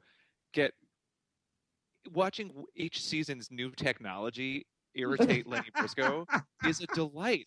Like he goes from not understanding how to turn a computer on to not knowing what this internet is, and then the show's like constant anxiety about the evils of the internet is worthy of like a graduate study. He hates it when it shows up, hates it on his last episode. Brilliant. We could do an entire podcast about Law and Order's fear of the internet. Oh. Yeah, yes we could. As early as like 94, 95, there's an episode where there's a teacher who's at whatever their fake college is, Hudson University, who's teaching that course on... Most dangerous place on earth. Who's teaching that course on as cyber porn, as literature. And I don't know if you remember this one, but then it's like they get... they make the guy pee himself in the station because they intimidate him because he writes all this porn. It's like, that was 94, and they already were telling us that the internet was nothing but trouble. Yep. Well, I think an important part of the show and of a character like Lenny that we haven't even touched on is, I guess sort of tangentially, the fact that the show is shot in New York, which helps you capture, of course, just the visuals of being on location. But more than that, it opens up this entire fantastic world of actors that can people your scene, that can be guy who's there for 2 lines but is really, really good. And I think that really comes through and is demonstrated in the cast of the show. The reason that a character like Lenny Briscoe is so amazing is that you have Jerry Orbach playing him, Broadway star Jerry Orbach. I mean, and that's, if you look at the cast of the show, yes, every now and again there's maybe someone we would raise an eyebrow at, but Michael Imperioli. But in general, it's a really fantastic cast, and they're taking these scripts that are, like we've said, very procedural, but they're doing the character development over that time within that. So the script might not be giving us character, but the performers are. The performers are very interested in that. Yeah. And so that's why you watch some of these episodes, you get a sense of the character, and then you can jump into any Lenny episode, any McCoy episode, many of these very very interesting and very indelible characters, and understand where it fits within their journey on the show, but also, like you guys, like we've been saying, how that relates to the conversation in America at the time and the just sort of the social response. I don't think it's a coincidence that we go from a much more, shall we say, warm and fuzzy ADA in Carrie Lowell to the very aggressive, almost libertarian Angie Harmon. Right. And the way that the show comments back and forth with the writing, but also the performers too. is really interesting to me. And I think a lot of the actors who've been on Law and Order don't necessarily get the respect that they deserve. You know, I have to say, I'm hearing what you're saying about the show not getting the respect it deserves in one sense, because it was on too long and was on a network, and it was too broadly popular to ever receive the kind of critical esteem of a show that's on a cable network, or that is able to check all the boxes of what we consider to be prestige drama. Though but it on did the other really hand, well in the early going for itself. well, yeah, and I think it got nominated for the Best Drama Series Emmy like 12 times, and it did actually win one time. So I feel like Waterston has an Emmy or two for this as well, I think. Yeah, the Emmy nominees for the show were Waterston, Stephen Hill twice, Benjamin Bratt. I think that one of the reasons that I love the show is that it is populist in the sense that it can be mindlessly entertaining, but then at the same time, if you do want to turn your brain on, in a lot of the episodes, there's really something for you to consider. Yeah. Like there are episodes of the show that actually made me question my own moral stance about things, which is nice. And then sometimes I just want to find out which rich lady was sleeping with her own son before they were both going out to kill people. Oh, young Livia. She also slept with Jack McCoy. Oh. The reason that I feel like Law & Order is underappreciated, everybody loves Law & Order, basically. But the reason that to me it feels underappreciated is that when you see any list of the best shows on television or the best shows in television history, there's always a handful that make the top, like 10 or 15. I don't really feel like Law & Order is ever in that conversation, and I feel like it deserves to be. Yeah. You know, that's a good point. It's like in the critical, like, log book that we're going to pass down to our children or whatever, that the show, I think, you're right, it is in danger of being forgotten. And I do think it's partly because we tend to honor what Noel was saying earlier, which is the planned season. I think that we tend to really honor the like effort of planning something over a season-long or 5-season-long arc. And that was never what Law & Order was good at. But you're right, we should not discount the power of what they did, too. Now I'm mad. Yeah, okay. Right, and here's the thing is, like, to me, yes, it's a different kind of challenge to do a 5-season arc or a 4-season arc or what have you, but then it's also a totally different challenge to say, all right, you have to start over from scratch with this framework already in place, and you have to do 22 episodes for 20 years. That's really difficult, and really, you have to make it entertaining every week, you have to make it interesting every week. That's a whole different set of skills and challenges that a show has to meet, and I think that because of where the television landscape has shifted away from the Law and Order model, and even the shows that it spun off shifted away from its own formula and crafted its own type of space, is that this was something that was really difficult to do, that you had to do week in and week out, that we ended up taking for granted, I think, in a lot of ways. And that now we're just like, oh, it's not that impressive to do that every week. And I'm just like, no, it's still really, really impressive that you're able to do that every week. Well, and who is doing it every week right now? Nobody. Yeah. Well, there's a lot of procedurals, but they tend to be more of a particular lighter tone and more going for the banter. Personal. And the personal, like, will they, won't they romance. That's why the cop, not a cop thing is so frequently driven by romantic chemistry. But Sarah, what did you mean when you said who's doing it? Like, what in the what did you mean there? In a straight procedural homicide, Dix solve the case sense, with very little emphasis on the like interpersonal relationships either among the squad, except for Lenny being like, I got ties older than him, which was like a 2-second scene, which needed to happen because Logan leaving was a BFD. Like, I practically was in black armband mode about that shit, I don't mind telling you. but they're not focusing, like, if you look at SVU, which I think I'm the only person left still looking at SVU because it's my job. they're in season 17, and it's all about like Lieutenant Olivia Benson's adopted baby and, you know, who's doing it on the squad and who's taking it personally. And Law and Order was like, okay, there's going to be some of that around the periphery that's necessary to understanding this world. But other than that, we find the body, Lenny makes a joke, credits, we're going to do this. There's going to be a guy who will be questioned but is too busy working and like stacking cases of bottles or whatever. They're going to arrest somebody at minute 23. That's the wrong guy. Then we flip to the DA's office and Stephen Hill says something grumpy and puts his hat on, and then we're going to go to court, and then there's going to be cellos, and then McCoy's going to nail the guy. Like, that formula McCoy's going to make the guy nail himself.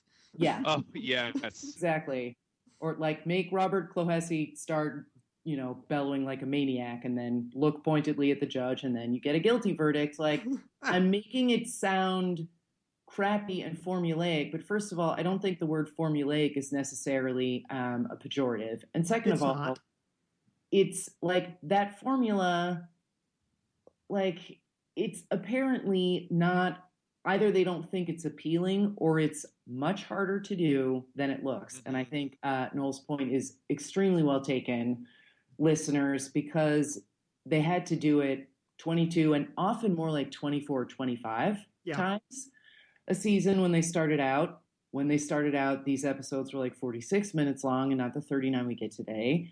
And I think it's hard. I think that writers often fall back on like, let's get some, like not soapiness, but like it's melodrama. A lot. It's hard to do.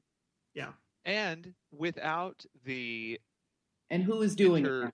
I can't think of anything. And right, because what this conversation keeps making me see, maybe for the first time with this much clarity, is that in doing that type of formula, the formula actually does give you the opportunity to talk to America about itself without being ostentatious or pretentious. And it's like, okay, like I'm maybe one of 3 people in the country who's really enjoying watching the show American Crime. And even I know that American Crime... Yeah, Noel and I are 2 and 3. Yeah. Okay, great. So, but even I think that we can agree that American Crime takes itself a bit more seriously than Law and Order, but it's sort of attempting to do the same thing. And I just feel like it's interesting to see that Law and Order was able to tackle American identity with the same seriousness that American Crime is doing, but with a slightly less self-seriousness. And I like both shows, don't get me wrong. But like I just think, now I feel like we need to agitate to get something else like this back on the air. Well, it's like I was talking about with someone on Twitter, Vogan Poetry. Kate. It's Carl, yeah. Carl. I was talking with Carl about this, and one of the things that I really miss about not only just procedurals, but also, well, really procedurals, but also just dramas that have 22 episodes to them, is the fact that there's room for experimentation. And while Law and Order didn't really experiment, it was able to find things to say and do that were interesting that you couldn't really necessarily do because serialized shows have to live within themselves so much. Even like when you carve out space for personal dramas, you have to keep that stuff going and then weave it in. And this, like you said, Sarah, it exists on the periphery and gets woven in very, very seamlessly, but just out of sight at the same time. And I think that's the value of the procedural, is that it gives you that space to either go really big with what you want to experiment with, or you can backtrack and, well, not backtrack, but back into your standard modus operandi. And I think that that's the value of something that isn't serialized, basically, is that you can change yourself up and figure yourself out and experiment. Well, and when we're looking at these different experiments, and the ability of the show to function as a discussion of, you know, sociology basically in the country, I think it's important to go back to the format of the show as, well, basically order and law, but Law and Order, and the fact that this is very much, or very frequently, it's 2 shows stuck together with one case. So you get to have enough different characters interacting in a crucial way on the case that you get different perspectives on it. But you also then can have Lenny makes a sarcastic or kind of jaded comedic barb at the crime scene and have one half of the show take a certain tonal approach to it and then hand it off and know that we're not going to spend 45 minutes with Jack McCoy moralizing at us and being indignant, but we're going to get we're going to get at least 15 minutes of that, and it's going to be really, really satisfying. So there's enough time that you can be intrigued by the mystery and trying to figure all of that out. And then if it's one of these ripped from the headlines or one of these, Jack takes a stance episodes, we get the satisfying, screaming against the darkness, but not enough to make us go, okay, we get Jack, it's your thing, we get it. Okay, let's move on. It doesn't exhaust us the way that some of these other shows pointing a finger at humanity so often can. I think that's also at times when it's a less balanced season of SVU. I can have an issue with that, or Criminal Intent in the same way, but on the opposite end of the spectrum. Having, knowing that you're only going to get 20 minutes with one half of the investigation, I think can be a really important thing for this show. Oh, definitely. If I may, I think that we have forgotten one very important part of the formula, and that is the very last moment when they're all getting in the elevator or pouring a shot in the office. And there's always some little bon mot that just at the end of the day, it's like, well, we just heard 20 years to life. Well, better go home and kiss your kids tonight. Depends on where you kiss them. And then the credits run. I just always love that, they're at the end of the day, sleeves rolled up, and there's one last joke that you can make before the end of the day. I know, and the rich tapestry or the contrasts among which DAs, poor Mao Collar McGee, Nora Lewin. I love Deanne Wiest, but she did not belong on the show, and they give her she was the so miserable on the weirdest show shit to too. say. Yeah. Did she just be like, I guess I won't be getting Chinese tonight? What? What are you talking about? Once you notice that she always gets kind of a non sequitur, you start really looking forward to seeing what they stick her with. It's good. She was really miserable too, from what I understand. She hated working the hours. And I'm just like, wait, what? How you're on the show for 10 minutes? Yeah. Well, I think we're already over our time, but that takes us to maybe we can try to make our lightning round here at the end of favorite characters, biggest question marks, stern look at the show, really show, are you sure about this? And any other final thoughts that we have. Who wants to go first? I'll go first. My favorite character is Mike Logan, because he's foxy and often spoke for me about things frosting his cookies. No disrespect to Lenny, but Logan is what sucked me into the show initially. Biggest question marks. This isn't really a question mark, but this Elizabeth Rome's infamous exit just I think that's everyone's the other night. And I was doing something just out of the room, and my husband yells, I think it's a lesbian, which he meant, and came running back in, and sure enough, she's sitting down with Arthur Branch.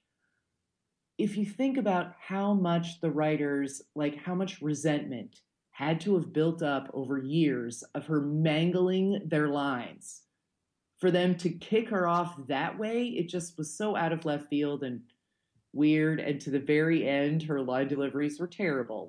Her last two words were just you're not even making eye contact with anyone. How did you get this job? Actually, a little birdie told me she's pretty sure she knows how Rome got the job.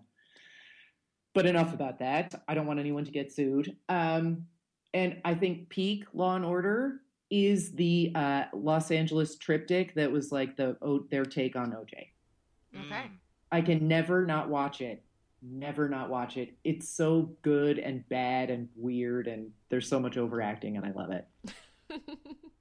Mark? Yes. Okay. My favorite character is Abby Carmichael, because good choice.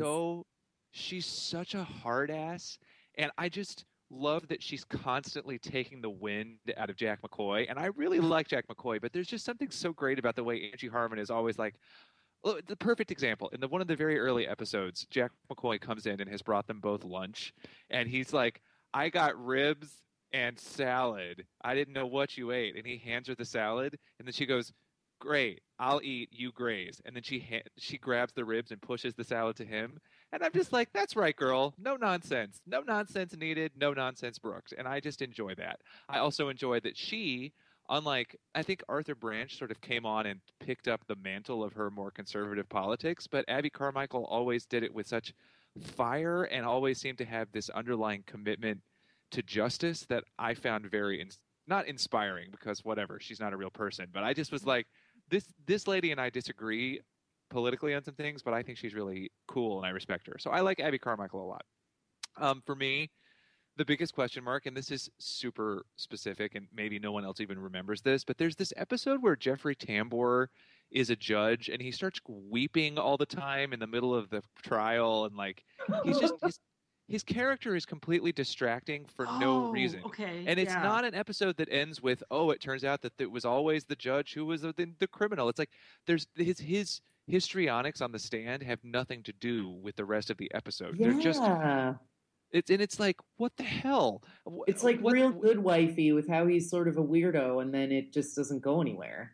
Exactly. Yeah, and I always just felt like, how did this get past anyone at all? And then for me, just the final, I guess, random other thing I'd like to bring up is another great joy of the show that we haven't touched on yet, is that when you are watching an older episode and you see an actor who eventually became really famous show up as a witness, you get to have the thrill of realizing that they did it.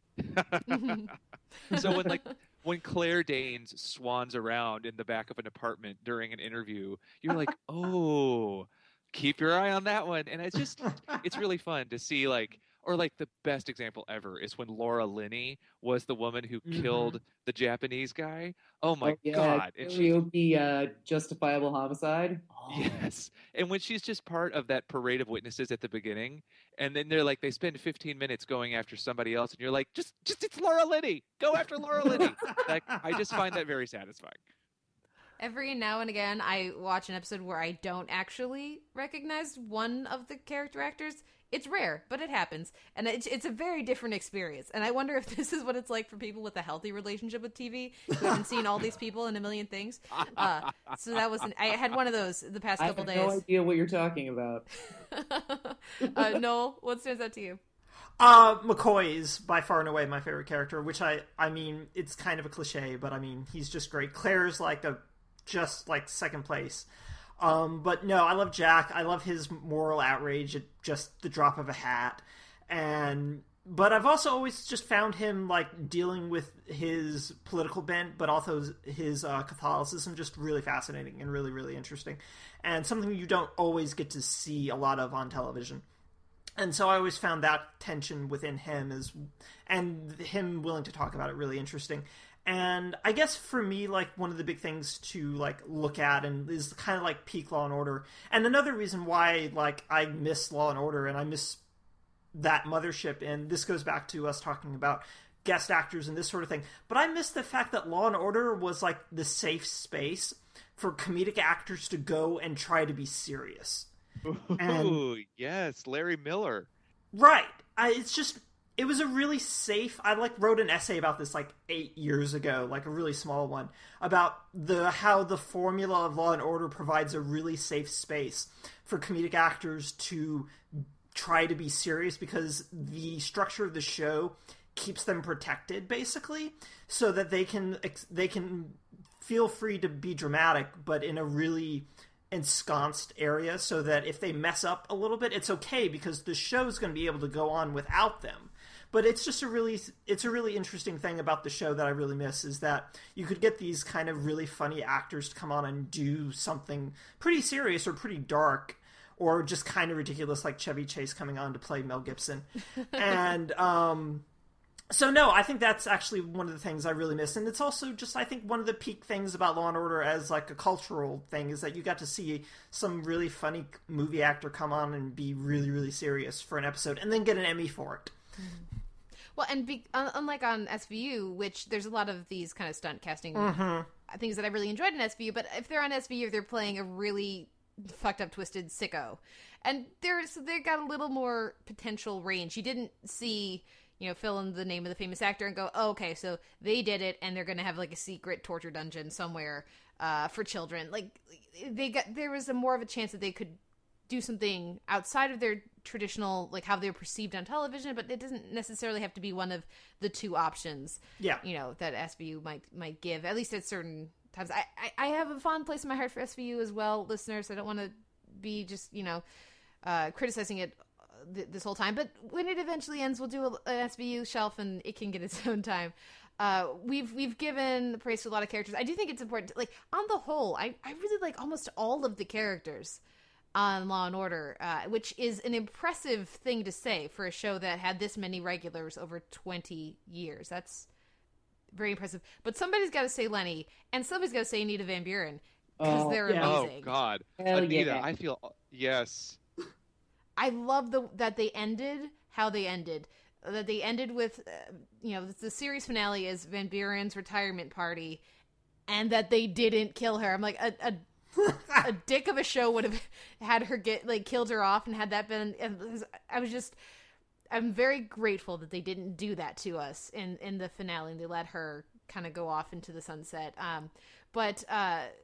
Yeah, I mean, I think it's also very hard to underemphasize just how good, the show found certain character types or certain voices that they knew would be the actors are very, very good, but it was an important voice to have on the show, and they kept them as long as they could, and those are Lenny and Anita and McCoy, and those, having those staples on the show for as long as they were, and then letting other characters come in and play off of them, I think on the whole worked very, very well for the series. A moment to mention, first of all, Mark, you mentioned Abby. I was watching the school shooting episode that has Abby, and the Carrie Lowell character comes in to be the defense attorney, and there's a lot of really great stuff in that episode, but I was just so enjoying her. I don't care about this kid. He killed 4 people. Let's throw him in jail forever. There was implied bitch dripping off of everything she said. Like, every single thing she said should have ended with bitch. It was awesome. So I wanted to kind of mention that with what you're saying, Mark. She can be a little much for me sometimes, that character, but I did enjoy that. And the other moment that I need to mention as just gut punches is how they killed off Claire, with Claire and Lenny, and just like, I haven't seen the episode in probably a decade, but I can still remember Lenny kind of dazed getting out of the car, and it still kills me.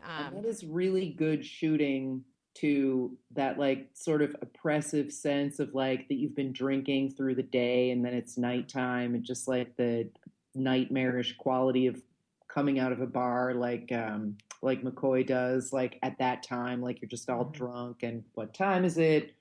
The show has always done a really good job at really feeling like it's here in this place, and giving you a sense of emotion through the cinematography too.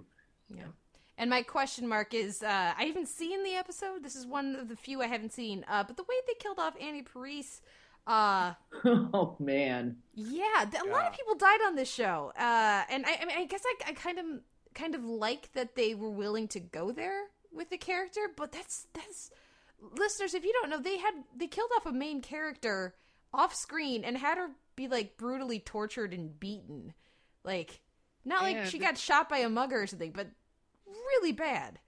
And then she didn't even get to be the central element of her episode, because then what really that episode ends up being about is the mafia or the mob or whatever invading the courthouse. So, like, they kill poor Annie Parise, and that's not even what the episode is about. Yeah. So it's She's kind of just, hard like, to decide bridge. which send-off is worse, for on like an acting level of what they gave the actor to do, or what they had happen to the character, that, or what they do with Elizabeth Rome. But that's my question mark. I'm not sure how I feel about it. I'll need to watch the episode to really form an opinion. But I wanted to mention that as well. We've gone like 50% longer than we were supposed to. So totally my fault. I knew this would happen. We love talking about this. That's because it's an awesome show, and I'm so glad that you guys were able to join us to talk about it. Sarah and Mark, where can our listeners find you and your work online? Sarah? I am the East Coast editor of Previously.tv, where we have lots of fun with TV. And if you go to the EHG tab on Previously.tv, that's where you can find our podcasts, including the Law & Order Draft featuring Alan Sepinwall. And I think that if you like Law & Order, you will really love that episode. Come and read and listen to what we're up to and post in our forums. Mark. I do a lot of writing for Previously TV, including I cover American Crime, RuPaul's Drag Race. I just wrote this week what I feel is an important cultural statement about a Vanessa Williams video from the early 1990s. So good. But then my primary gig is that I am the editor of TDF Stages, which is a magazine based in New York City that covers Broadway, off-Broadway, and off-Broadway. And I guess the other half of my life as a writer is that I cover the theater for TDF Stages and a lot of other places. And you can find me on Twitter at I am Blankenship. Well, thank you guys one more time for coming on. And thank you everyone for listening. Noel and I will be back next week with another episode of The Televerse.